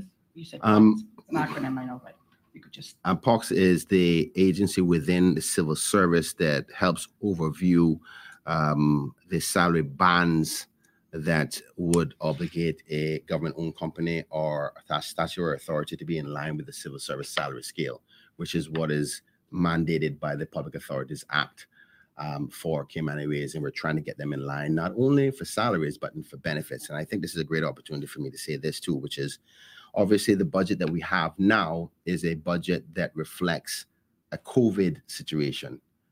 It was my hope or my plan to have not only the salaries addressed, but also the benefits with respect to pension and health resolved in the next budget. So my team and I are already starting to work within the ministry to make sure that the monies are available to Cayman Airways to be able to pay the staff for their health and pension benefits to be in line with the civil service. I wish I could do it earlier. Trust me, I wish I could. But we have to be financially responsible with the budget that we currently have, because it was not planned for. So we're trying our best. I'll not say that, but we're going to address it soon. But for the salary part, which we've already given the commitment to, I think that part falls short of what I think they're deserving. So I'll allow the deputy chair to. Yeah. Thank you, Minister. And Donna, again, thanks for the question. It's something that we've been working. The board of directors has taken a keen interest in this. We've been working extremely hard with the management team, and we've met with some of our employee groups that have been most affected by this. The concern is that one, as the minister said, when this process was carried out, it is possible that there were some things that were not taken into consideration. So we are trying to reevaluate that. That first of all, that the process was correct. The second thing is to make sure that we are knowing what these positions are paid within the industry. What is the norm? What is fair and what's not? So we've been very honest with our employee groups who have been affected with that, and we are working through this process. I don't want to get into too many details because we actually don't have the answers quite yet. But the management team who, on top of the day-to-day operation, this is a massive undertaking when you have the amount of employees that we have to actually sit and look at almost every single position and every post in the company and almost do a reevaluation of that. So that process is underway. We are committed to our employees, and we don't want them to feel undervalued. And unfortunately, that is the case. They some of them felt really undervalued, and that's not what the intent was. So I will say this on the other side is that Cayman Airways has always been an expense item for the government. We all understand what we are about and what we do. However, it's very important that we find, the good news, like we're here today talking about launching new routes. As a board, we're also tasked with trying to find new revenue measures. With new revenue and improvements to the bottom line, we have a little more autonomy with the salaries and being able to spend some more than simply going to the government and saying, this is going to be another expense item. So we try to strike a balance there. We don't want to be just an expense item for the government. We want to be a contributor. And so that goes hand in hand with the decisions that we make. Okay, thank you very much for answers to those questions from the public. Any final words from the panelists? Any members before I close out? No? Once again, I would like to offer my thanks and appreciation to the leadership of Cayman Airways for their hard work and support in respect to this new Panama City service and their running of the company. I truly appreciate them more than you know. I'd also like to encourage the public to look out for the cargo port SOC, which is the Strategic Outline Case, which will be published on the Ministry and the Port Authority website this week, hopefully by tomorrow. In addition, once the consultants have been identified to draft the outline business case, the public consultation process will be taking place. I want to say thank you so much for joining me here today. May God bless you and your family and the Cayman Islands. Thank you very much, Minister Bryan, and thank you to the public and the media, and of course, all of our panelists for today. Thank you to the organizing teams for today's press briefing from the Ministry of Tourism and Transport, as well as Cayman Airways. I'm Donna Bush, wishing you a wonderful day.